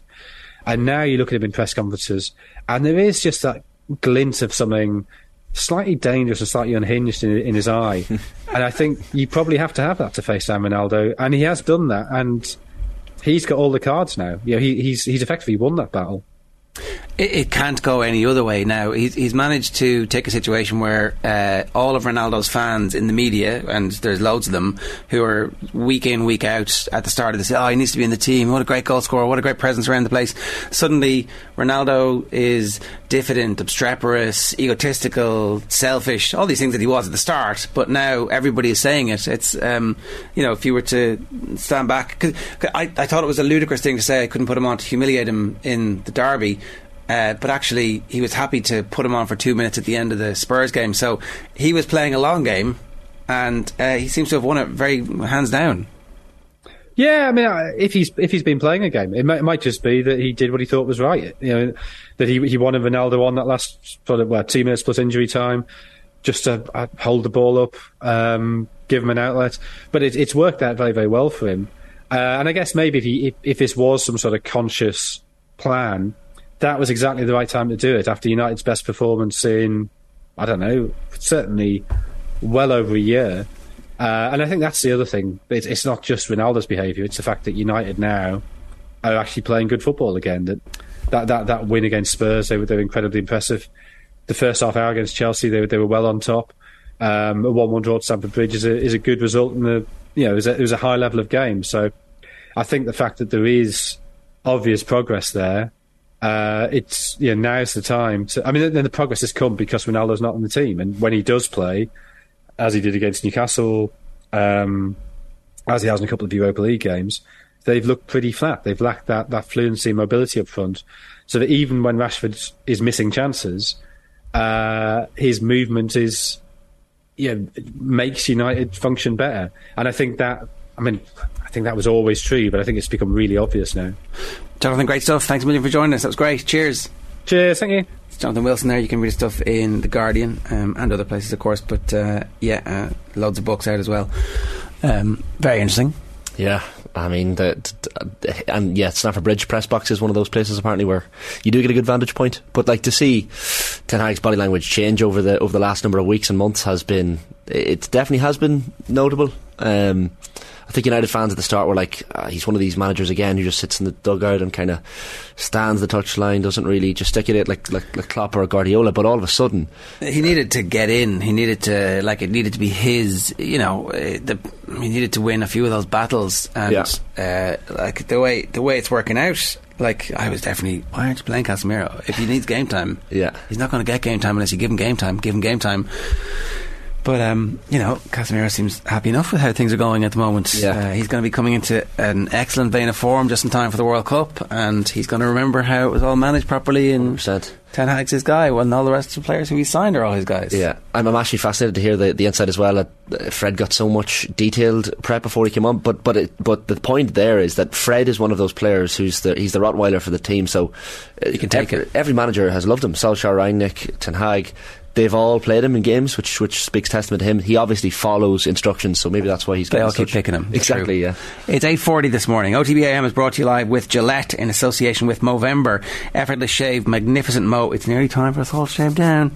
You can sign up or donate now at Movember.com. Time for the sports pages. There are so many idiots out there, so many spoofers. There's a lot of horse. I think he's a total spoofer. What do you mean a spoofer? He's just bullshit. No, Eamon, come on, don't be. No, I'm not. Yes. No. I'm going to run you through the sports pages, and is there an Irish Transport section? Here we go. So, back page of the Herald. Sky end GA TV deal as BBC weighed in wings, and FAI kit supplier get legal advice. It was a mad day yesterday for news, as I said. Rocket Gibraltar and Michael Carrick also, and of course Shamrock Rovers crowned champions. That's Jamie McGonigal failing to score last night. Derry City it was obviously failing to score against against Sligo Rovers, so Rovers did Rovers a favour. The truce is out there. Ron and Ten Hag hope to make peace. I guess you might want him for a few games. In the meantime, he wants to play some minutes. We're now at the end game, so it's like, well, I want my legacy to be that I was a good guy. At best for Ronaldo now, he stays to the end of the season. Maybe it feels unlikely at the minute, but maybe he does. I mean, Sheriff on Thursday night, I'd be surprised if he didn't play some part in that, given he's played in the Europa League games thus far. So if the talks go well today, then he should be back in the team. But yeah, for how long, we'll see. Back on the bench. Well, he'll probably start in the Europa League. Sorry, in the Europa League, sure. Yeah, but aside from that, I don't care about. Yeah, true. No carbs in Marbs, says Pep. I thought Marbs was just exclusively a Sunday Independent Circa 2005 thing. It's actually how the rest of the world refers to Marbella as well. It must be. It's a great phrase. Pep Guardiola has told Erling Haaland to watch what he eats on his winter holiday to ensure he returns in tip-top shape, because he's got a track record of letting himself go, right, Pep? Yeah. Well, I mean, he's spoken about his diet before, and he drinks, there's a high fibre diet he has in his hometown in Norway apparently. But there was a couple of fascinating pieces in the paper today about Haaland's sleep regime. Gets to bed about 10, half 10 every night. Seems late. I would have said he was like I would have thought so. George W. Bush, 7 o'clock in the evening. Puts on his. What happens after 7 o'clock when you're leader of the free world? Yeah, he puts on his orange glasses, or his I guess the LED or blue light glasses to sleep himself, or to get himself ready for sleep apparently every night. And he has the phone on Do Not Disturb for hours before he goes to bed, so he's not distracted. All of this we're fascinated by because it's Erling Haaland, but it shouldn't be that surprising. I'd like to think most professional footballers have a pretty rigorous sleep regime. Maybe they do. Maybe the lifestyle of footballers has changed and they're not all just out playing golf. Pep says he is going to be playing golf. Haaland has a house in Marbella. He will play golf and hopefully not eat much and drink much. Well, all footballers seem to enjoy a little bit of golf in their downtime. I think a lot of them didn't play any. Gordon Strachan was anti-golf while you were playing. Right. When you're retired, fine, do what you want, but it takes up it's 5 hours on your feet. You should be resting and recovering. Use the buggies. It's grand. Well, I mean, I suppose they do have them old buggies these days. If they are champions, the players will be really positive, or the guys knocked out might have more holidays. The incredible schedule, you've seen how many players will miss the World Cup because of this insane calendar. People are used to it. This is Pep kind of basically saying nothing well. Usual. Giving us the Marbs and Carbs and Marbs headline. Yeah. The Irish Times have an interesting picture from Leinster training. That's legendary New Zealander Kieran Reid, who's just visiting. He was visiting Munster. Was he at the Leinster-Munster game as a guest of Leinster, or was he at the Leinster-Munster game as a guest of Munster? He was in the UK last week, so he came over for the game on Saturday and was around for the weekend. He met a few of the lads for lunch yesterday. I would have met him last night for a bite to eat, and he was in first thing this morning. He's been around all day. He's been great, very good, just in terms of mindset. He's one of the iconic figures of the game. I wonder, is he is there a coaching job in the offing, or is it just having the crack? I'd say just have the crack. No, I could have egg in my face when he's confirmed as part of some coaching ticket thereafter, but I'd say those guys love that. Go around to the Irish provinces when they're over here for a visit and get the insight. But yeah, decent game to be at if he was at the game at the weekend. But into the Leinster domination era. Sky Sports and GA pull plug a 9-year broadcasting deal, and there's a picture of it's Gráinne McElwain and it's Jim McGuinness watching the Cork Kerry semi-final last May, and I just think that the competition was good. Yeah, competition has been good. It has driven standards. I don't really remember any innovation coming from RT's coverage of GAA. I remember plenty coming from TG Carr's coverage. I remember plenty coming from Sky's coverage. Maybe I'm wrong. Maybe somebody out there is going to get in touch and say, well, they did this, this, this and this. But no, I think a monopolistic situation has not been good for them in the past in terms of creativity and innovation. Sky came along and were like, better pundits, better host. Look, Gráinne McElwain was brilliant. The pundits were brilliant, and that's probably something that we're forgetting here as well. There's a human element, and not just the front of camera. There's a lot of jobs lost because of this Sky News as well. Interesting to see where the broadcasting rights go from here. And look, maybe the GAA have it all sorted out, and BBC are going to get a Eureka games. But I'd worry that a lot of games are going to go to the streaming services and GAA Go. Well, there's no other streaming services that are going to take it. So, there will be increased games on BBC Northern Ireland, according to several reports here, which would suggest that that has been briefed out. I don't know that. I know that BBC Northern Ireland were interested. The one thing about that is I don't know if they've been using HD on their games. So you're flicking and you're like, again, better coverage, better pundits, because they would use Canavan and Mickey Hart and these lads, and they'd have McGeeney on after he gets knocked out, which is always interesting to watch. But I don't know. Like, you probably need because that's one of the issues with the Sky had, was that the amount of games and you're trying to cover them right. Maybe there could be a Monday night highlights show that's been mooted as well, because you can't get all the games into the Sunday game anyway. I'd love to see our state broadcaster have a dedicated sports channel. Now, I know that's something that again takes money and understandable, but I mean, I wouldn't. Because why don't they just let other other broadcasters like Virgin, who would have covered stuff in the past? Why are we using the taxpayers' money to cover stuff that Virgin would have used in the past? What's happened here is that RTE have taken the taxpayers' money, bundled it together, and it's preventing other broadcasters from having it. Like, pardon me. They've obviously made it too expensive and not economically viable for Virgin, even though it makes perfect sense for Virgin to do stuff like this. Yeah.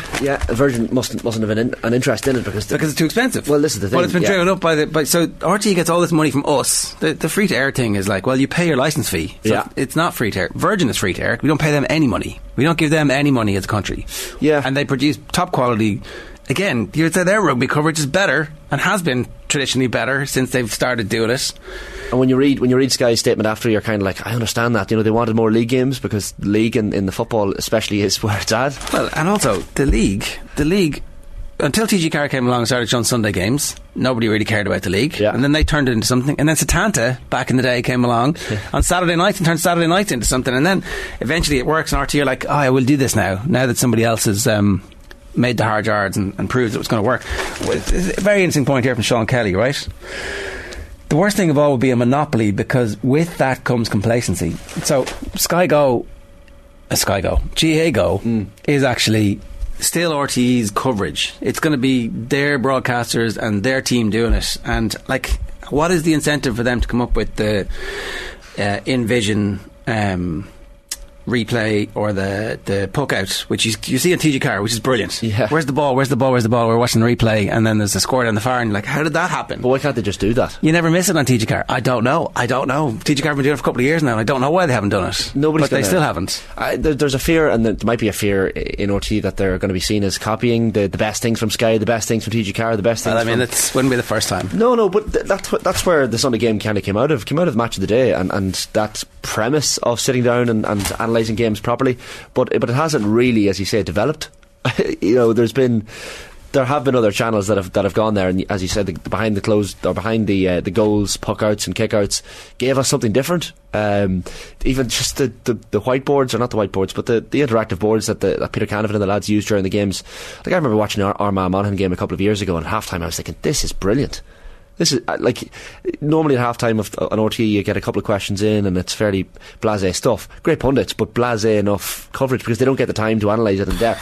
But on Sky you have the time to. Some of the pundits were not great, but go on. Yeah, no, it's fair, and a lot of them are subjective. But I mean, the Sky analysis has been always brilliant. Yeah. So now you don't get moralising from the commentator going, "Oh, this is rubbish." You get explainers about why these two teams have matched up the way they have. Yeah. So I'd be concerned. I'm going to hold fire on opinions until I see the final broadcast deal, which I don't know if it's due today. Yeah. So this evening, you'll get it all this evening. You'll find out exactly. I don't know what's happening with the TV. I mean, unless there's a rabbit out of a hat, it's going to be GA Go that you subscribe to on a match by match basis, or maybe you can get a season ticket. I don't know, to get whatever it is they're showing, which will be. Mick Foley was fascinated on it last night with Joe, because he was kind of talking about, if the BBC get more games, and look, if they pick up kind of Sky's way of going about it, and they get the All-Ireland semi-final and say the All-Ireland final, do they put the All-Ireland final on the generic BBC as opposed to just BBC Sport NI? Because that brings an increased traffic of viewers who weren't GA fans that Sky Sports brought in from the UK, perhaps. No doubt.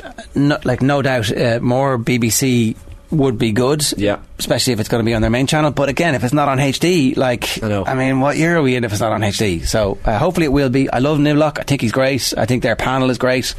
I think their coverage is great because they all clearly love and are emotionally invested in the coverage. And again, I think that's not going to be necessarily a bad thing. But no competition. If there's no competition, then standards will. And we've seen this in every industry in the world. Standards will decline. So, fingers crossed there is competition today.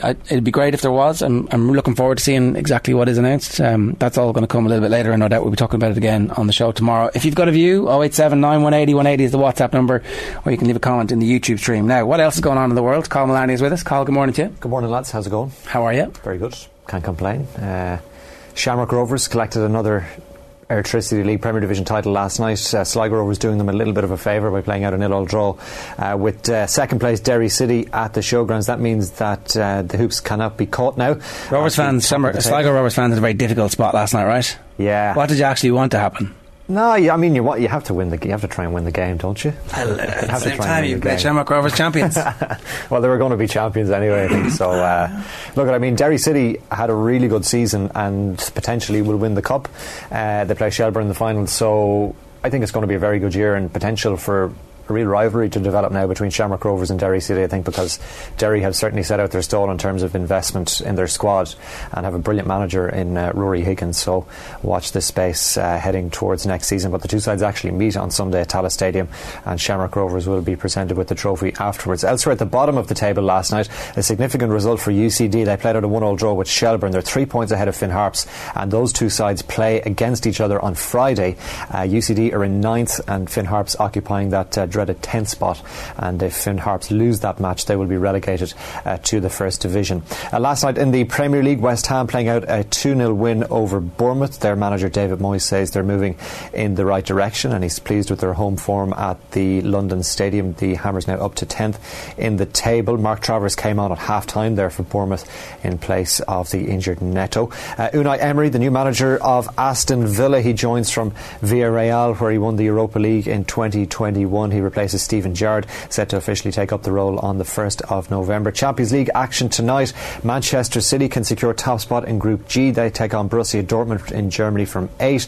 At the same time in Group F, Celtic take on Shakhtar Donetsk at Parkhead, and from 5:45 in Group E, it's Chelsea against Salzburg. Donegal finally have their new senior football management team in place. Paddy Carr is the new manager. He'll be joined by head coach Aidan O'Rourke of Armagh. Carr, previously a manager of the Louth senior footballers, as was Aidan O'Rourke, and Carr also won an All-Ireland club title as manager of Kilmacud Crokes back in 2009. And in some cricket news this morning, Phil Simmons set to step down as the West Indies head coach later this year. It follows their surprise early exit at the T20 World Cup, where they actually lost to Ireland in the group stage and also to Scotland as well. And Simmons was previously the Ireland head coach before moving to that role with the West Indies. What do you make of the Donegal appointment? It's an interesting one, yeah. Look, it's one of those appointments where you're like, I had heard that both Paddy Carr and Aidan O'Rourke were going for the job, but it seems that they combined their resources in order to become the combined. It seems to be the done thing these days, right? Yeah, and it wasn't the plan from the outset, by all accounts. But Paddy Carr, look, fan man. He was involved in ratifying Declan Boner as well, so he's been at the forefront of a lot of decisions in Donegal. Like he's been a school principal, I think, in a school in Navan. He's given it up now. So that's an interesting point, isn't it? That he's given up his job. Colm O'Rourke gave up his job. Now both maybe had it intended. McStay's retired as well, isn't he? Yeah, McStay. Jack O'Connor made similar comments as well. well that he wouldn't be in charge of Kerry if he wasn't at a stage in his life where he can devote that much time. Yeah. And it probably, I mean, there has to be a wider discussion probably on the significant demands on inter-county managers right now. Well, there was a plan to pay managers, and say this is an important role. We acknowledge that you can only do it unless, if you only want rich people or retired people, fair enough. That's what's going to happen. Well, yeah, and I even look at in my own county of Monaghan, like Vinnie Corey he was my economics teacher in school. He's still teaching in Our Ladies in Castleblaney, so he's not giving up that job. But again, being a principal maybe is a different level of commitment to being a regular teacher. But the Donegal one's fascinating because I was kind of thinking for ages, is this job ever going to go over the line? Because once Rory Kavanagh pulled out, you're like, well, he was the shoe-in. Everyone thought he was just waiting for St Eunan's to be knocked out of the championship, but when he eventually turned it down, you're like, well, where are they going to go from here? And from Donegal's perspective, like I was just looking at their Ulster draw there for next season, reasonably kind. They've got down in the quarterfinals, Cavan or Antrim or Armagh in the semis, but they're well off the top sides the last couple of years. Like it's the 17th season for Michael Murphy. McBrearty's getting on, Ryan McHugh's getting on. They have a few lads coming in as well, but from a Donegal perspective, and we spoke to Declan Boner about this, like the Ulster final against Derry last year was so disappointing the way it took it out of them, didn't it? And then Armagh the second day around. So and it's kind of maybe been on a slide since the Cavan Ulster final of 2020, which they should have won, that COVID final at the Athletic Grounds. But from a Donegal perspective, I'd be interested to hear what Donegal fans think about this ticket. But Aidan O'Rourke is a man with a great football brain. Oh yeah, and I mean Paddy Carr has been there, done that. I didn't realise Paddy Carr was a Donegal man, to be honest. So. Yeah, fan of it. So yeah, I mean the fact that he's had joy with Kilmacud at All Ireland level, the expectations are fairly low, I would say, for Donegal. It's a good way to be coming in, I think. Yeah, and their fitness levels were a big issue last year as well. I think that was pointed out by a number of pundits, but I'd be fascinated to see where they go with this year. You want to get to an Ulster final because obviously that helps for your championship and the round robin and that sort of thing as well this season. So from a Donegal perspective, they need to hit the ground running. The league campaign is going to be fairly big for them. They have the Division 1 campaign to come, so I think, even though it's taken them till late October to finalise the management after the Donegal Championship has ended, the likes of Paddy Carr and Aidan O'Rourke will have had an eye on the Donegal Championship anyway, so it's not like they weren't watching. But yeah, an interesting appointment, the fact that the two of them are together. One last thing you wanted to talk about here was Sean Dyche on Monday Night Football. Oh, Dyche, you were watching as well, Cathal. Yeah, I enjoyed him. He was very good. Yeah, he brings a lot of value, and like I know a lot of the kind of good stuff comes after the match because, as we were saying earlier, the pre-game stuff is obviously focused on the match, but the game itself kind of petered out. West Ham Bournemouth last night, it allowed them. There was a couple of controversial handball decisions, but allowed them to kind of chat with Dyche a little bit more. It was Jamie Carragher alongside myself and Dave Jones.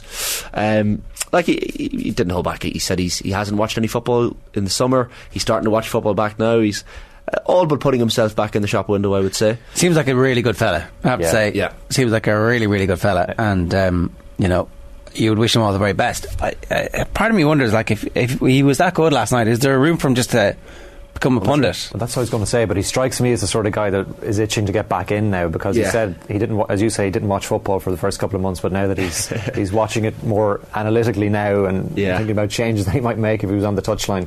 Well, I think he mentioned itchy feet, as he wants to get back into management. Like he was, and that was one of the interesting conversations they had last night. He's referred to as this 4-4-2 guy who plays defensive football, not great to watch sometimes, but he says he doesn't mind that because there's other attributes he says that are positive that don't get attributed to him, that the hard working, the players giving their all, and he says any of my teams I can promise are going to give their all. Like this guy took Burnley to 7th place in the you do wonder what he'd be able to do with the better quality player, bit of money as well. Like is that was he butting up against the ceiling, or is the ceiling far higher with better players?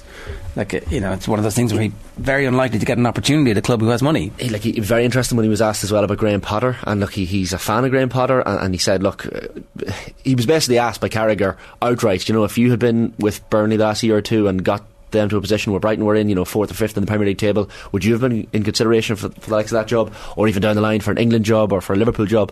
And he said no, absolutely not, because Brighton are sexier club, new stadium, new money, and all that, and Burnley kind of have this image. So maybe that and he spoke about how image is so important in football. Brighton had that image with Potter. Burnley had a different image under Dyche, and that leads to him getting offered certain types of jobs, and certainly not. He wasn't mentioned for the Villa job, which would have kind of been, at the peak of where he would have been considered. So he's kind of pigeonholed, isn't he, into that kind of bottom half of the Premier League, top half of the Championship. Which is why a year of punditry would actually completely recalibrate what people thought of him. If he was to do some of those breakdowns, tactical breakdowns, and explain why this formation works in this instance, and do some European football matches, all of a sudden chairman will look at him going, okay, I'm going to give you a gig. But that was one of the points we made last night as well. Like any year we're looking at teams like Wolves and Leeds and Forest in the relegation zone at the minute, or towards the bottom, and you're trying to decide who is really in trouble.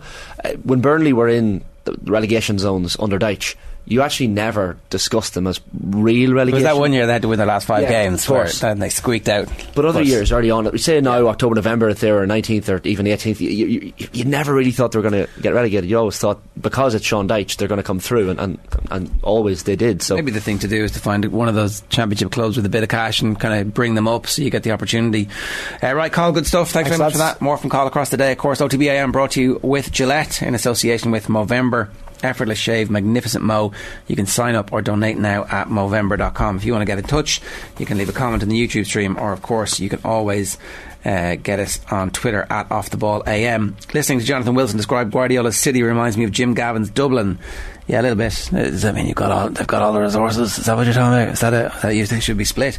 Patrick McHugh says Aston Villa have done really well here. Bask in the glow jar. We'll see. How are you feeling? Are you excited? Like I'm actually. Remember I was telling you I'm going to Aston Villa United a few weeks ago, and it turns out now it's going to be Unai Emery's first game I'll be in the press box analysing the man very, very closely. So that'll be interesting. But the fact that it's his first game, his first 2 games in charge, in fact, are against United. They've got the Carabao Cup either before or after that. So an interesting start for Unai Emery. Yeah, maybe one of Ronaldo's last games for United. Right, it's bang on 9 o'clock. Once again, Regatta Great Outdoors are launching their new Freddie Flintoff collection this autumn, and to celebrate, we have a €100 Regatta voucher to give away every day. One lucky winner though will get a €500 voucher to be in with a chance of winning. Just tell us who this is, deliberating about whether the star guest on OTBAM will appear as scheduled on tomorrow's show. The game came too early for him, so it was. I think he will be fine Wednesday. I hope he's fine on Wednesday, but for today it was too quick. Who's that? Tweet your answer to our main Twitter page at Off The Ball, and remember, shop the Freddie Flintoff collection in store at Regatta Great Outdoors or online at regatta.ie. Here's what we got on OTB Sports Radio for you today. The Wexford 56 team talked to us. That's an old piece now, when obviously they were still alive. Dadcast at 3, Career Retrospective with Matt Holland at 4, and Joe meets Ruby Walsh at 6 is OTB Gold. Matt Williams is going to pick the best 15 players he coached against next. Stay tuned. OTB AM. Right, a couple of weeks ago, Keith Wood picked the best 15 that he played against. I'm delighted to say Matt Williams is going to pick the best 15 he coached against. Matt, good morning to you. How are you? Good morning to you. Very good, mate. Keith Wood gave out to us for ruining his day when we pitched this at him. It looks like you've done a lot of work on this as well. And the players you've coached against, well, they're pretty good. Where did you start? What was your first team that you kind of took into account? Well, the first thing was I'd never thought of this. It had never, ever crossed my mind. And when I got contacted by Colin, one of the producers, I went, wow, that's a great question. And I actually reached out to some of the guys I worked with over the years, and it took us a long time because there were just so many unbelievably good players. And then you come back and say, oh, we've forgotten so-and-so, we've forgotten so-and-so. And when we started to list it up, what I did was I listed out some of the players, not all of them, in the positions, and then who was the best and why. But wow, it is... I could put an argument for every 5 other players to be in those positions, and there was just such great quality around because I was really privileged to coach against some absolutely incredible teams across the decade. So, it's a pretty decent list. What was the earliest team that you coached against that made the list? Well, I got to say, so I really, like a good bush lawyer, I did say who you coached against. So I went right back to the first time I coached. And I started very young. I was only 33, coaching first grade in Sydney at my club, Eastwood Rugby Club. And of course, I coached against the great Randwick sides of that time that were basically Wallaby teams. You had Wallabies. This would be like Young Munster or Lansdowne being a Wallaby team, and in their second 15 there's 3 or 4 Wallabies as well. It's just off the scale, you know. And that was David Campese. I coached David with the Waratahs a few years later, but I coached against David at club level. But club rugby in Sydney in the 80s and 90s was the power base of the Wallabies that won World Cups. It was extraordinarily high standard. We look back on it now with this great understanding. That's what drove it. There were Wallabies everywhere. There were great players that couldn't be Wallabies. The standard was just so high. Like, they'd come out. The Sydney team didn't lose to an international team for 15 seasons. So every time a team would tour, including New Zealand, they would play a Sydney side, although they didn't play Sydney very often. But, you know, they beat England, they beat Wales, beat Ireland. All of the great touring sides were beaten by that Sydney side. And that's the quality of the competition. At the time, it's deteriorated hugely since then, but that's what it was. And so would Sydney pick the best players from the clubs, even if they were Wallabies? It was kind of like but you have to be playing for one of the Sydney clubs. Is that how that worked? Yeah, you had to be. It was the best players in the Sydney competition, what we call the shoot shield. Right. And even though Australia might lose to them a couple of weeks later, the Sydney side beat them. But they had that tradition. They played at some beautiful little grounds that we'd fill up. And, you know, they were great players. And that was powered again by the Sydney schools and the New South Wales schools as it was then. And, you know, Mark Ella, the 3 Ella brothers, Campese, like that was a Randwick backline. You know, I remember playing sevens against them, and they scored this try. We were leading them. We came out as an under-20s team in this sevens comp. We played Randwick, and we led them 7-0 at half-time.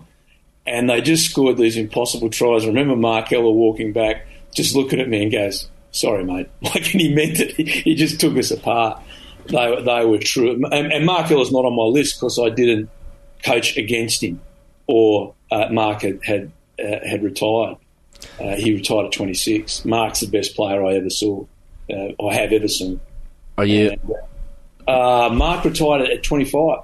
So he won the Grand Slam with the Wallabies in 84.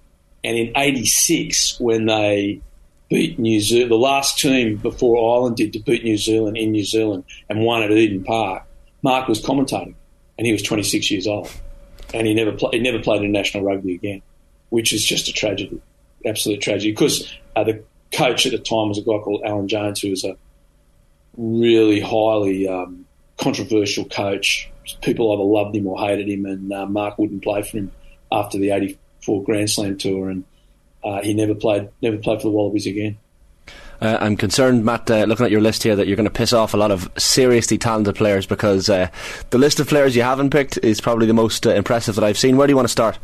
Oh, mate, we'll start. Let's be sensible. Unlike how the Irish rugby teams announce their sides and start with number 1 and move to 15. You know, why we start at 15 then change back to 1 after 8 is one of the great mysteries of Irish rugby.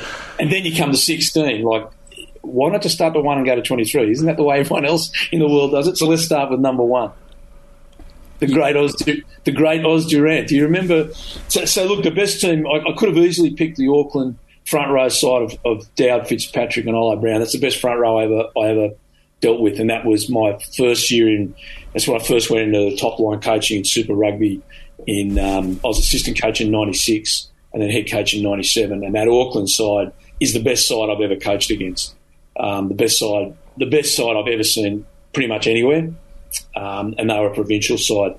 But the best loose head I ever coached against was Oz Durant, the great South African loose head. He was a giant of a human being, a farmer from the high veld, huge man. And I first met Oz in 96, and he went on and won the World Cup in 2007, which was just an extraordinary piece of longevity for him. But I think what I've tried to do is these guys change the game in their position. They were just so unique that the game had to move around their genius or their gifts. And Durant was just this unmovable object at the scrum that made any scrum he played in absolutely a weapon. and the size of the man's chest was just incomprehensible. He was, and he also had this beautiful farmer's personality. You know, he was a lovely man. He was an extrovert, or still is an extrovert, but everyone had to adapt their scrummaging because of the size of this guy and the way he went about his game. And he was an absolute revelation to the scrum. So what the Australians had to do, we had to work on a way to take the scrum down a significant amount towards the ground. So to take away their strength in the south of the Australia, especially Oz Durant, the Wallabies and the Waratahs, all of us came up with this theory that if we could get them low enough, they can't use that strength on us. Now, there were huge risks in that, as far as you fall over and collapse and you give away penalties. And in those days, there weren't as many penalties as bent arms. But you used the scrum. The scrum was your launch weapon to get the ball out. And that's what the South Africans didn't want. They wanted a scrummage and we wanted the ball liberated because we had great backlines. And so it changed the whole nature of scrummaging because of this one guy and the way the South Africans leveraged that. You've Sean Fitzpatrick beside him. I think there's probably a generation who've grown up watching Sean Fitzpatrick on TV as opposed to watching him play rugby. So what was so special about him as a rugby player? Well, Shawnee was he was the first, like, when I say cheeky, that's not the right word. He gave lip to everyone in the whole game, everywhere, for every second, and he matched it up with great skills, unbelievable competitiveness, a phenomenal leader, and was a personality, was an extrovert. You see Sean on TV, you know, he's toned down from when he played. He was, and the New Zealanders had this persona as really dour, you know, South Island farmers, and they were, you know, they didn't smile. They were the most dour of the dour, and Sean wasn't. Sean was upbeat. They were electric, and that he also led the modern New Zealand way of playing rugby, which was this extraordinary ball movement, great attack, great play from everyone, a 15-man game. New Zealand didn't play that up until that great Auckland side coached by Graham Henry, which Sean was captain of. New Zealand rugby was a very, very different beast, and that's why Australia could dominate. It was really very much an 8 to 9-man game or 10-man game with Grant Fox kicking, and Fitzpatrick led that revolution again. That's changed the game, changed the way hookers play. He was a forerunner of hookers like Woody that were completely involved in the game, runners, not just there to throw it for a line out or a scrum. How close was Woody, Matt? Very close, very, very close. I probably would never hear the end of it if I told him he was the best hooker I ever coached against. So I probably had a bit of a sway on it. Some red wine might have been spilt over that. But look, Keith was a great player. John Schmidt, who do you, and everyone you could argue to put in. I think the other part was like I didn't coach against Keith much. It was only a few games where I coached against that great Auckland side twice a year. We'd go away at the beginning of the year for trials together, Canterbury, Queensland, Auckland and New South Wales. We'd go to up into Queensland and a thing called the South Pacific Cup, and we'd play each other as warm-up games for the Super Rugby. So we got to know these guys really well. We stayed in the same hotels, the same areas. You played games, and you were much more social after the games. There was interaction with the coaches, and so I got to know them very well, and I grew a great respect for them and a great understanding of how brilliant of players they were. Not saying that Keith wasn't. Keith took Leinster apart on a number of occasions when I was assistant coach there back in 99, 2000. But Sean just gets the nod for me. Is that Dowd, Fitzpatrick, Olo Brown, that Auckland team, is that kind of the birth of the Auckland Blues and everything that comes from them, that philosophy, that style of play? Like, in many ways, is it? I don't know enough about the history of New Zealand rugby, but it sounds like with Graham Henry's fingerprints there and those players, that it's kind of a foundational text in how we consider, say, the team that wins the World Cup with McCaw and Carter in London as kind of that's the high water mark where everything is absolutely perfect, the handling is perfect, they're kicking off both feet, everybody is so sublimely skilled, and that's the absolute peak of what rugby can be. Is the birth of that this team? Is that kind of, am I overstretching a bit there, or is that it? No, not at all. It's exactly right. And what happened was when we went professional after the World Cup in '95, Auckland, which you would see in the NBC, which blue and white stripes, they were still a magnificent side. They won the Ranfurly Shield many times. They were a phenomenal side right through that era. But they didn't play that style of play. They had Grant Fox as their out half. He was much more a kicking player. Still a wonderful player. Only a little man, 5'9", probably 82 kilos. Phenomenal footballer. But the metamorphosis of New Zealand rugby being based around 8 guys with a kicking game was this Auckland side under Henry, and these phenomenal players that they had through their side, like right through their side. Michael Jones, Jonah Lomu, we'll get to later on, Carlos Spencer, Ronnie Clark, Lou Stencil. I can name the side because it's Zinzan Brook, Robin Brook, Michael Jones. This was a side that contained, probably 7 or 8, maybe more all-time great players, and they revolutionised the way New Zealand played rugby. And they were just in an era of really good teams in Super Rugby that had won the World Cup. 87, 91 was Australia, 95 was South Africa, and 99 Australia. So the Southern Hemisphere was dominating, and all those teams were in Super Rugby. The Auckland team was head and shoulders above that for a number of years, and before Canterbury came through and started to challenge them because of the quality that Auckland put together and revolutionised the playing of rugby.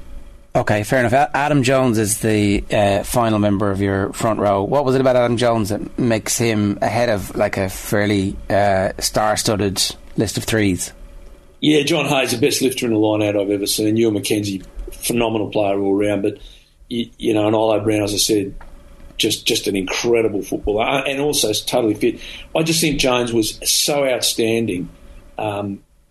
And the way that the team builds around a tight head prop, and that Wales side from that era that came to dominate for a considerable period of time around the 2004 mark when Mikey Ruddock won a Grand Slam with them.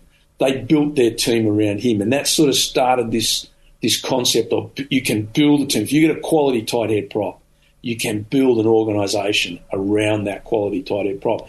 And what Adam Jones had, he wasn't just a scrummager. Like Oz Durant was a scrummager, pretty much full stop. He did other things, but certainly Adam Jones was a footballer, but he was also a supreme technician that went through on so many levels of the game. And really, you've got to say, a pretty average Welsh team for a period of time built a championship-winning side around his ability around the field and in the scrums. And that's a fair statement to say you can build a side around that one guy. And I believe that. I know that was Mikey Ruddock's thinking at the time. You've got Paul O'Connell and John Eales as your second row partnership, which is, let's face it, world class, right? I think we have a fair idea of O'Connell. He's ahead of Mark Andrews and Martin Johnson for your number 4 jersey. Also a pretty star-studded list. So what swung it for O'Connell? I have a lovely story about Paul that I told him once. It's my joke that Paul was injured when he was a very young player, and I was coaching Island A.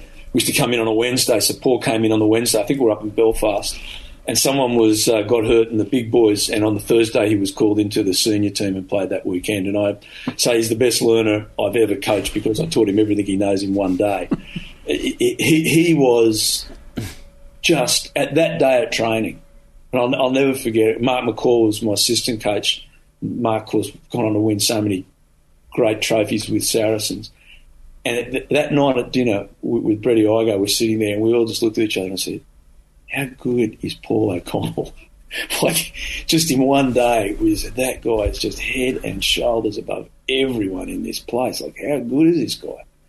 And you then saw what Paul went on to do with his career, his leadership, his attention to detail.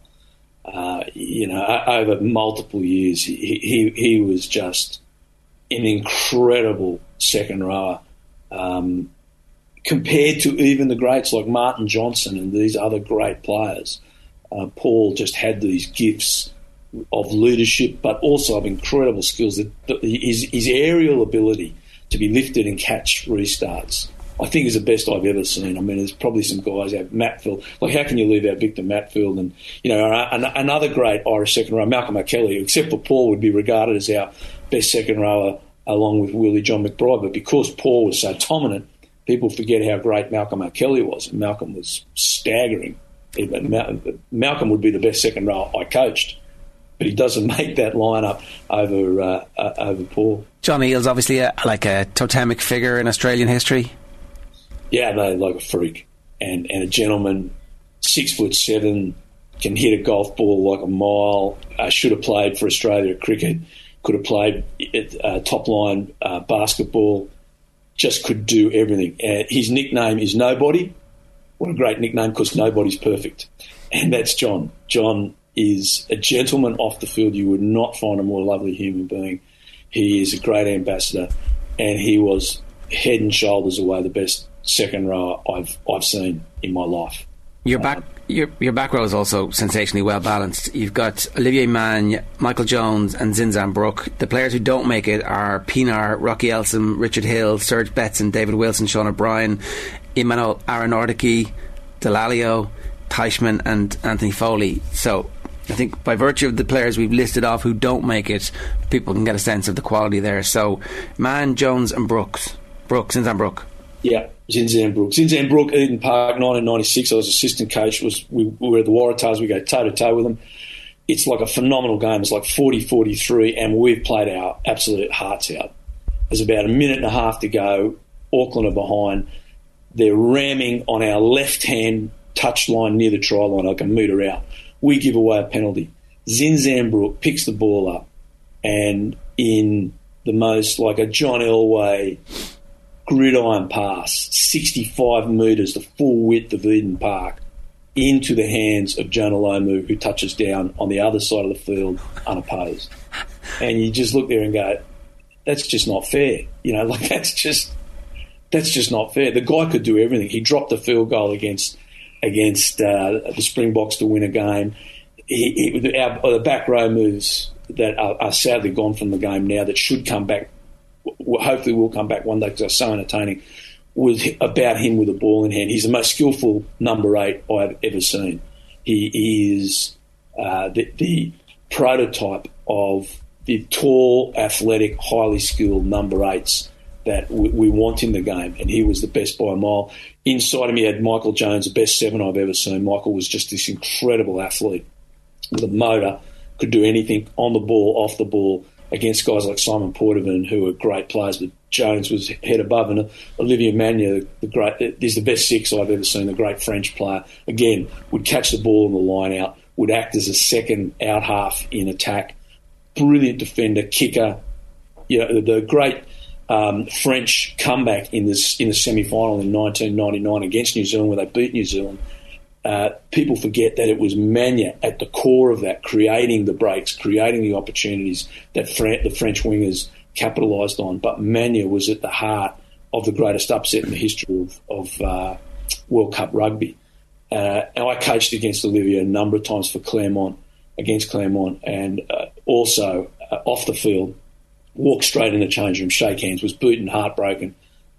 Just a champion on every front, as they all were. Zinzan Brooke and Michael Jones, just really wonderful ambassadors of the game off the field as well. Scrum half, Matt, it can't have been easy either. You're looking at names here that didn't make it: Matt Dawson, Peter Stringer, Gary Armstrong, Brian Redpath, Fabien Galthié, George Gregan, but you've opted for a late great South African as your pick. Yeah, just again changed the game. Who had 6'4" scrum halves? It didn't exist. They didn't have the guys of that size playing scrum half, just weren't in the game. And just the way he played, the physicality. And when I say physical, he wasn't a big man, but he was beautifully athletic. He was lightning quick, pass off both hands, kicking. But his threat as a runner was what revolutionised that play. Georgie Gregan was the other one that revolutionised because of his ability to take steps before passing. That we now see, if you look at Antoine Dupont, that is what makes Dupont a great player. But you imagine Dupont at 6'4", and that's what, or 6'2", which is what Just van Westhuizen was. And again, a phenomenal kicker of the game, unbelievable competitor, and drove South Africa to the 95 World Cup winning side. I coached against Juice when he was with Northern Transvaal at Super Rugby, and again, just an absolute beast of a man to defend, because he would literally, his threat meant you had to have 3 defenders either side of the ruck, always there. So that's 6 players out of the defensive line just holding for juice, because you could not let him run. If he ran, you lose. So you had to, that was your starting point. Okay, you 3 guys either side, lock in the ruck, make sure he doesn't get the gain line, and we all go forward and make him pass. But then he passes, and we're 6 defenders out of the game. He was an incredible man to tactically to try and nullify. And when you've got guys of that staggering talent, you can't. You can only try and minimise their impact on the game. The list of out-halves who don't make it: Michael Lynagh, Stephen Larkham, Joel Stransky, Johnny Wilkinson, Henry Honeyball, Roland O'Gara, Freddie Michalak and Andrew Mertens. So it must be someone bloody good, Matt. Who is it? Mate, how could you leave those guys out? Carlos Spencer, and I guess it's also that what Carlos Spencer, the combination that Carlos Spencer did, he was this gifted athlete. Like, the guy was like he was like the cover of Men's Health magazine. He had a 6-pack, he had shoulders. He was electric over 20 metres, like absolutely electric. And the only player I've seen with ball skills equal to him was Mark Ella. Mark Ella was better. That tells you how good Ella was. But Carlos Spencer used to do this play when I was coaching the Waratahs. He would catch the ball from his 9. He would pass to his 12. But he really didn't pass to the 12. You can't believe this. Because he would then recatch the pass that he was pretending to give to his 12. He would turn his body completely around and pop the ball from his right-hand side back inside his left-hand shoulder. So let me say that again. He catches, passes to no one, recatches, and puts the ball back behind his back to the left-hand side. At which point, Jonah Lomu would hit that ball at 110 miles an hour. It was the most indefensible play I have ever seen. And the first time I saw it, I was sitting with Al Gaffney, and we sort of were silent for a second. And then we both said, did he just pass, recatch, and throw it back over? And I remember our backline was defending. Manny Edmonds was at 10. And it's just indefensible. You just couldn't, because who do you stop? Who do you go to? And then the key, the attack weapon, is Lomu at full pace. He could just do things that I've never, apart from Mark Ella, I've never seen anyone do. And even Mark Ella, he had more pace over 100 than Mark. So he would quite often go 80, 90 metres and make breaks. Kick the ball both feet, spiral kicks like Ronan could. Probably never fulfilled his potential at the top level as winning a World Cup, but was the most awesome player I've ever seen. I have to say, I remember watching him at the World Cup, and like there were between the legs passes, no look stuff. I feel a little bit like if he had won a World Cup, the game of rugby would have benefited massively, because people stuck it to him. Oh, you're all fancy Dan, you can do it when the big game isn't on the line. I'm like, that's not really what happened here. He did not cost him the World Cup. The rest of the team and the systems weren't in place. But if he'd won the World Cup, then every kid in the world would have been encouraged to try the nonsensical and to try and dream the dream that Carlos Spencer dreamed. And I actually felt like a mechanical form of rugby that was a bit soul-crushing, that was a bit South African, that was a bit England, took over as the dominant. Well, this is how you win a World Cup, because you get it done, you stick it up the jumper, and whatever you do, don't be a fancy Dan like Carlos Spencer.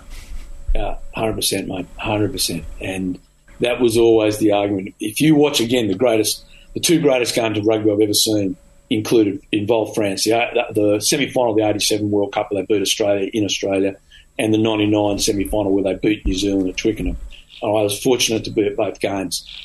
But people forget, if you watch the first half of that France-New Zealand game, where New Zealand absolutely dominated and Lomu scored some great tries, it was Spencer that was creating all the space, Spencer that was creating all the havoc with Jonah Lomu and Tana Umaga. He was absolutely incredible. Spencer did not lose that game. A number of other people missing tackles and dropping balls cost them that day. And it was a great New Zealand side that should, and if they had got through, I'm pretty certain they would have beaten Australia that day in the final. But they didn't, and Australia won it. But I do agree with you. And Spencer has not, and Lomu in New Zealand are not remembered the way they should be because of that day. Jonah Lomu is your number 11, and he's the only uncontested player you have in your team, which suggests that this was the easiest decision you had to make. Absolutely. First name. I wrote 1 to 15. I said, well, who's in? I said, Lomu. I've never seen anything like him, and I don't think I ever will. He is the greatest winger. You just can't describe what it was like to coach against him. He was a colossus. You're searching for adjectives and verbs to describe what this man could do. The first time I saw him in the old days, they played curtain raisers before test matches. And usually it was Australian schoolboys versus New Zealand schoolboys. It would start about 1 o'clock, and then the main game would start at 3. And that was a very much an Australian tradition. We would always have 2 games on test match day. He played number 8 for New Zealand schools this day. And you just said, wow, who is this kid? He picked the ball up the base of the scrum and would go 80 metres. He did it 4 or 5 times. I was like, my goodness, what a number 8. About 2 weeks later, he's on the wing for Auckland. This guy is just steamrolling everyone that he comes up against. And, we saw what he did at the 95 World Cup. Poor old Mike Catt, who was a phenomenal player, happened to be the guy that got steamrolled by him, and people remember that. It was very unfair on Mike because he was an absolutely fine rugby player. And Jonah did it to everyone, absolutely everyone. We played them at Auckland, Eden Park in 1999. I'll never forget, I turned Strauss, the great South African captain who had emigrated to Australia, and I got back to play rugby with us. And Strauss, he just says, I'm going to tackle him, follow me. As soon as he gets the ball, I'm going to be the one. And Straussy was a brave guy, big dude, and sure enough, Lomu gets the ball and leading the charge of Straussy straight at him, hurls himself at him. I have this vivid memory of Tian tumbling over backwards as Jonah just goes straight through. The size of the man, the pace of him, his power, and his ability to get involved in the game, and his linking, again, as I said before, with Carlos Spencer. He was at his most dangerous when Spencer brought him in from the blind side. So people think of him on the end of a back line. But when that guy was coming in off 10 or 12, with Spencer taking the ball deep to the line, and then he's got his options. He's got Aroni Clark and Lee Stensis in front, or he's got Jonah Lomu or Joeli Vendiri out the back.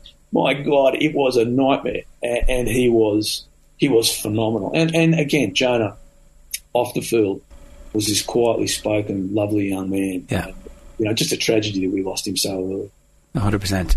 Your centre partnership is Tim Horan and Brian O'Driscoll. I know when we talked to Brian about his heroes, Tim Horan is definitely somebody he would name check as an inspiration in terms of being a centre. Again, just to indicate some of the players who didn't make it here: Damien Try, Felipe Contepomi, Gordon Darcy, Henny LaRue, Sterling Mortlock, Jason Little, Yannick Josian and Will Greenwood. Again, Horan and O'Driscoll, I think, is like one of the all-time great dream team partnerships. Yeah, it tells you a bit about Australian rugby at the time too, that you could have, Horan and Jason Little, who were a great partnership, and Sterling Mortlock.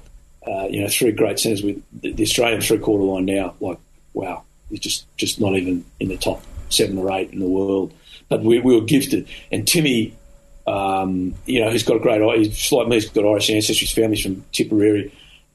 Was phenomenal over many years. So Tim, first they won the Bledisloe Cup in '89 when Tim and Jason were kids in the centres. I think they were 19 in the centres.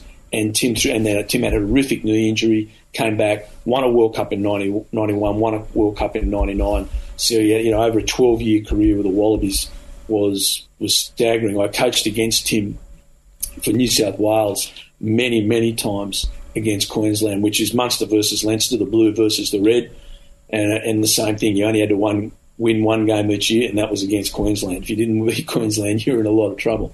And they were a great side with Horan and Little and Earls. It was an unbelievably good Queensland side.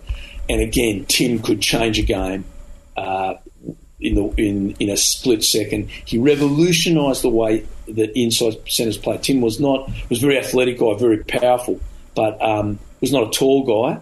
A bit like very, very similar to Brian in physique, probably a bit bigger than Brian in his muscularity. But Tim could accelerate so unbelievably over 15 metres and use his footwork to get to shoulders of the defenders. And then he also had a pass.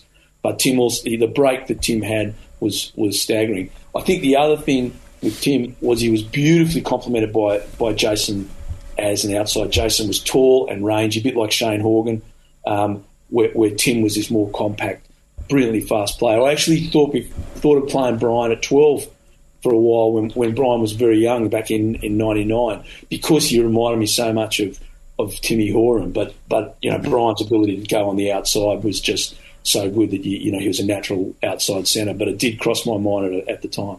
Okay, Campese, you've mentioned it at 14 was somebody.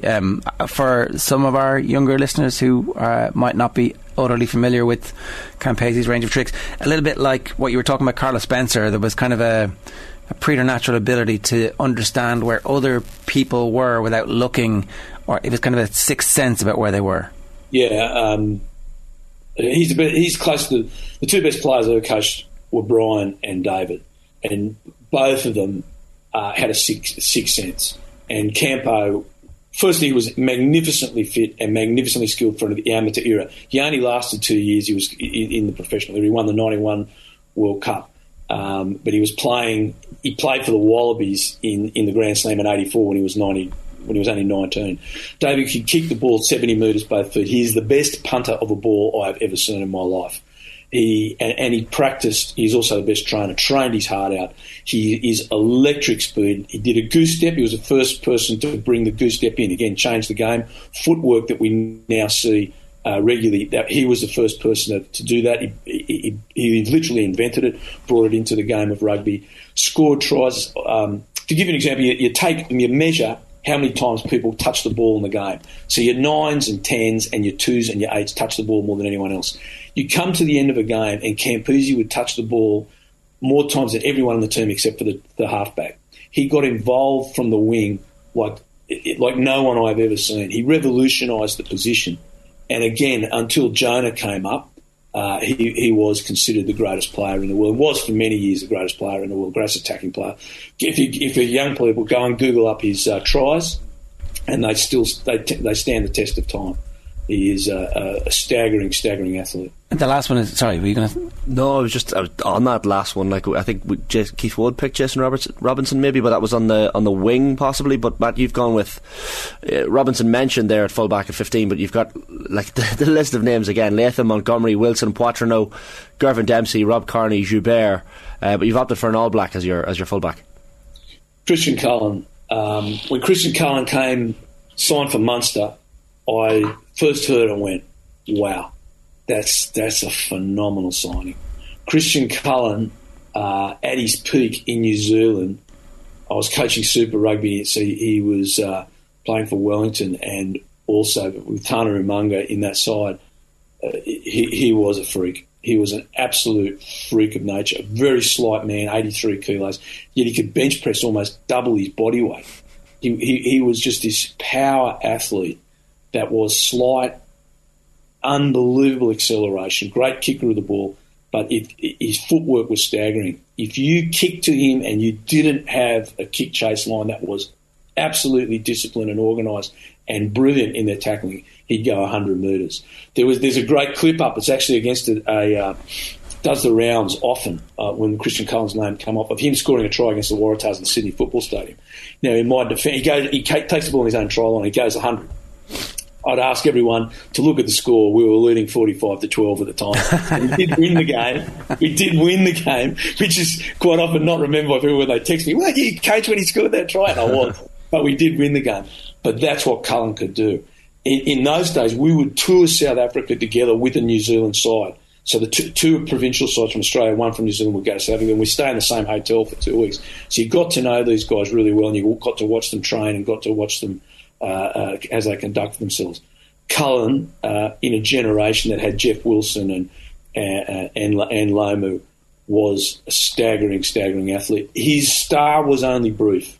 That's the only thing I would say about Christian. When he didn't last the length of time of other players, but it was an incredibly bright star.